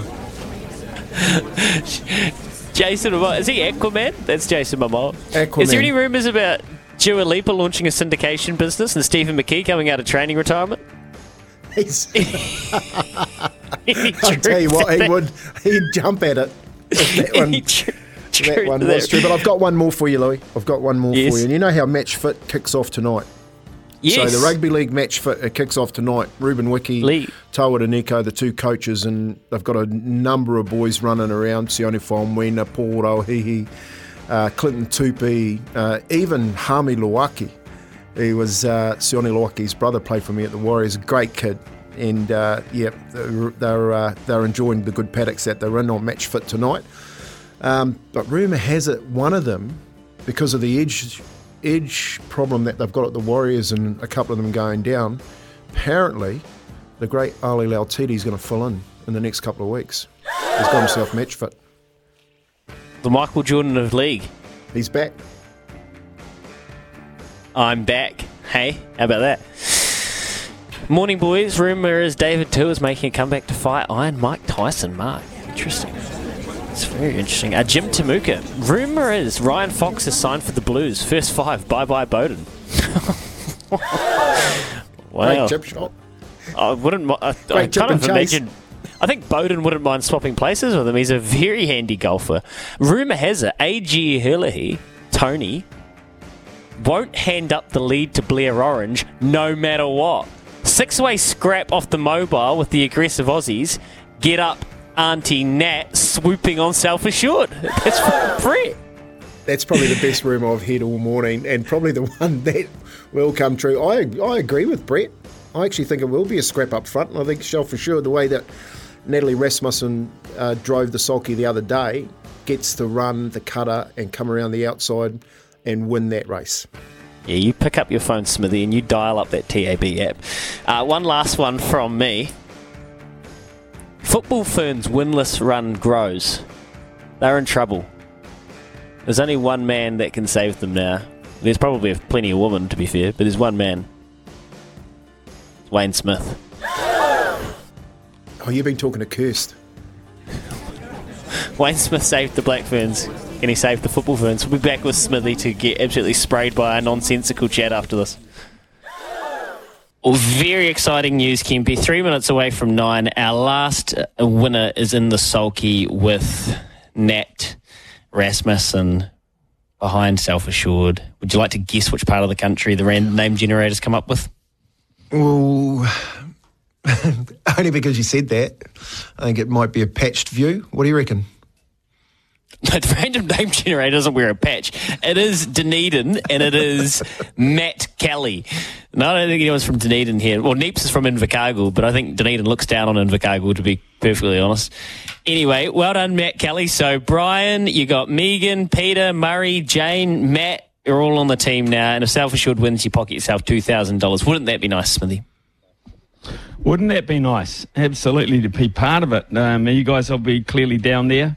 You boys in your promotion, you'll be with our prospective winners 2 in a row, of course. But I've got a sneaky.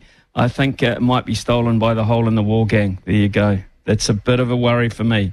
A Hole in the Wall gang might just steal another one. Now, who do they have running for them, Smithy? Off the top of my head, I can't quite recall. They've got the inside. Copy no that. Matter what. No matter what? No matter what. Oh, the filly. Yeah, right. Yeah, the preferential draw. Tony Hurley with the gate speed. Okay. Yeah, I'm just thinking that. It'll take a bit of getting past. So the Hole in the Wall gang to steal another one. Who would, Kempy, you and Smithy, 1v1, Self-Assured, or copy that, drew next to each other. Who's the better harness driver out of you and Smithy, do you reckon? Oh, that's a tough one. I'd have to... I'd give Smithy a lead. Run him down, probably. He'd get tired. Yeah. I'll get him covered. I need cover. I'd have plenty of it behind him. I don't think so. I think you'd have to have a COVID mask to just prevent yourself from eating my dust and cinders, that's all. Very good. What do you got coming up? You got Foxy today, Smithy? Yeah, we have Ryan Fox this morning, all going well. So that should be fantastic. A great mate of Kempy's and Adam Blair, straight after 9 o'clock. Nice. He's been coaching SG Ball as well. We're also going to talk to Jace Holland, Hurricanes coach as well. All Blacks coach. So we've got a pretty powerful show. Here we go. Another rumour. Strike plays. Andy Thompson, Rural Roundup today. Can you ask we'll him? Hand over to Matt Watson. Andy Thompson. No, ask Jace Holland. Isn't strike players coach the most razor thing you've ever heard? Oh, Jace is going to be looking after strike plays. What does it even mean? Just go and look. I think you guys should just go and look after yourselves. Goodbye.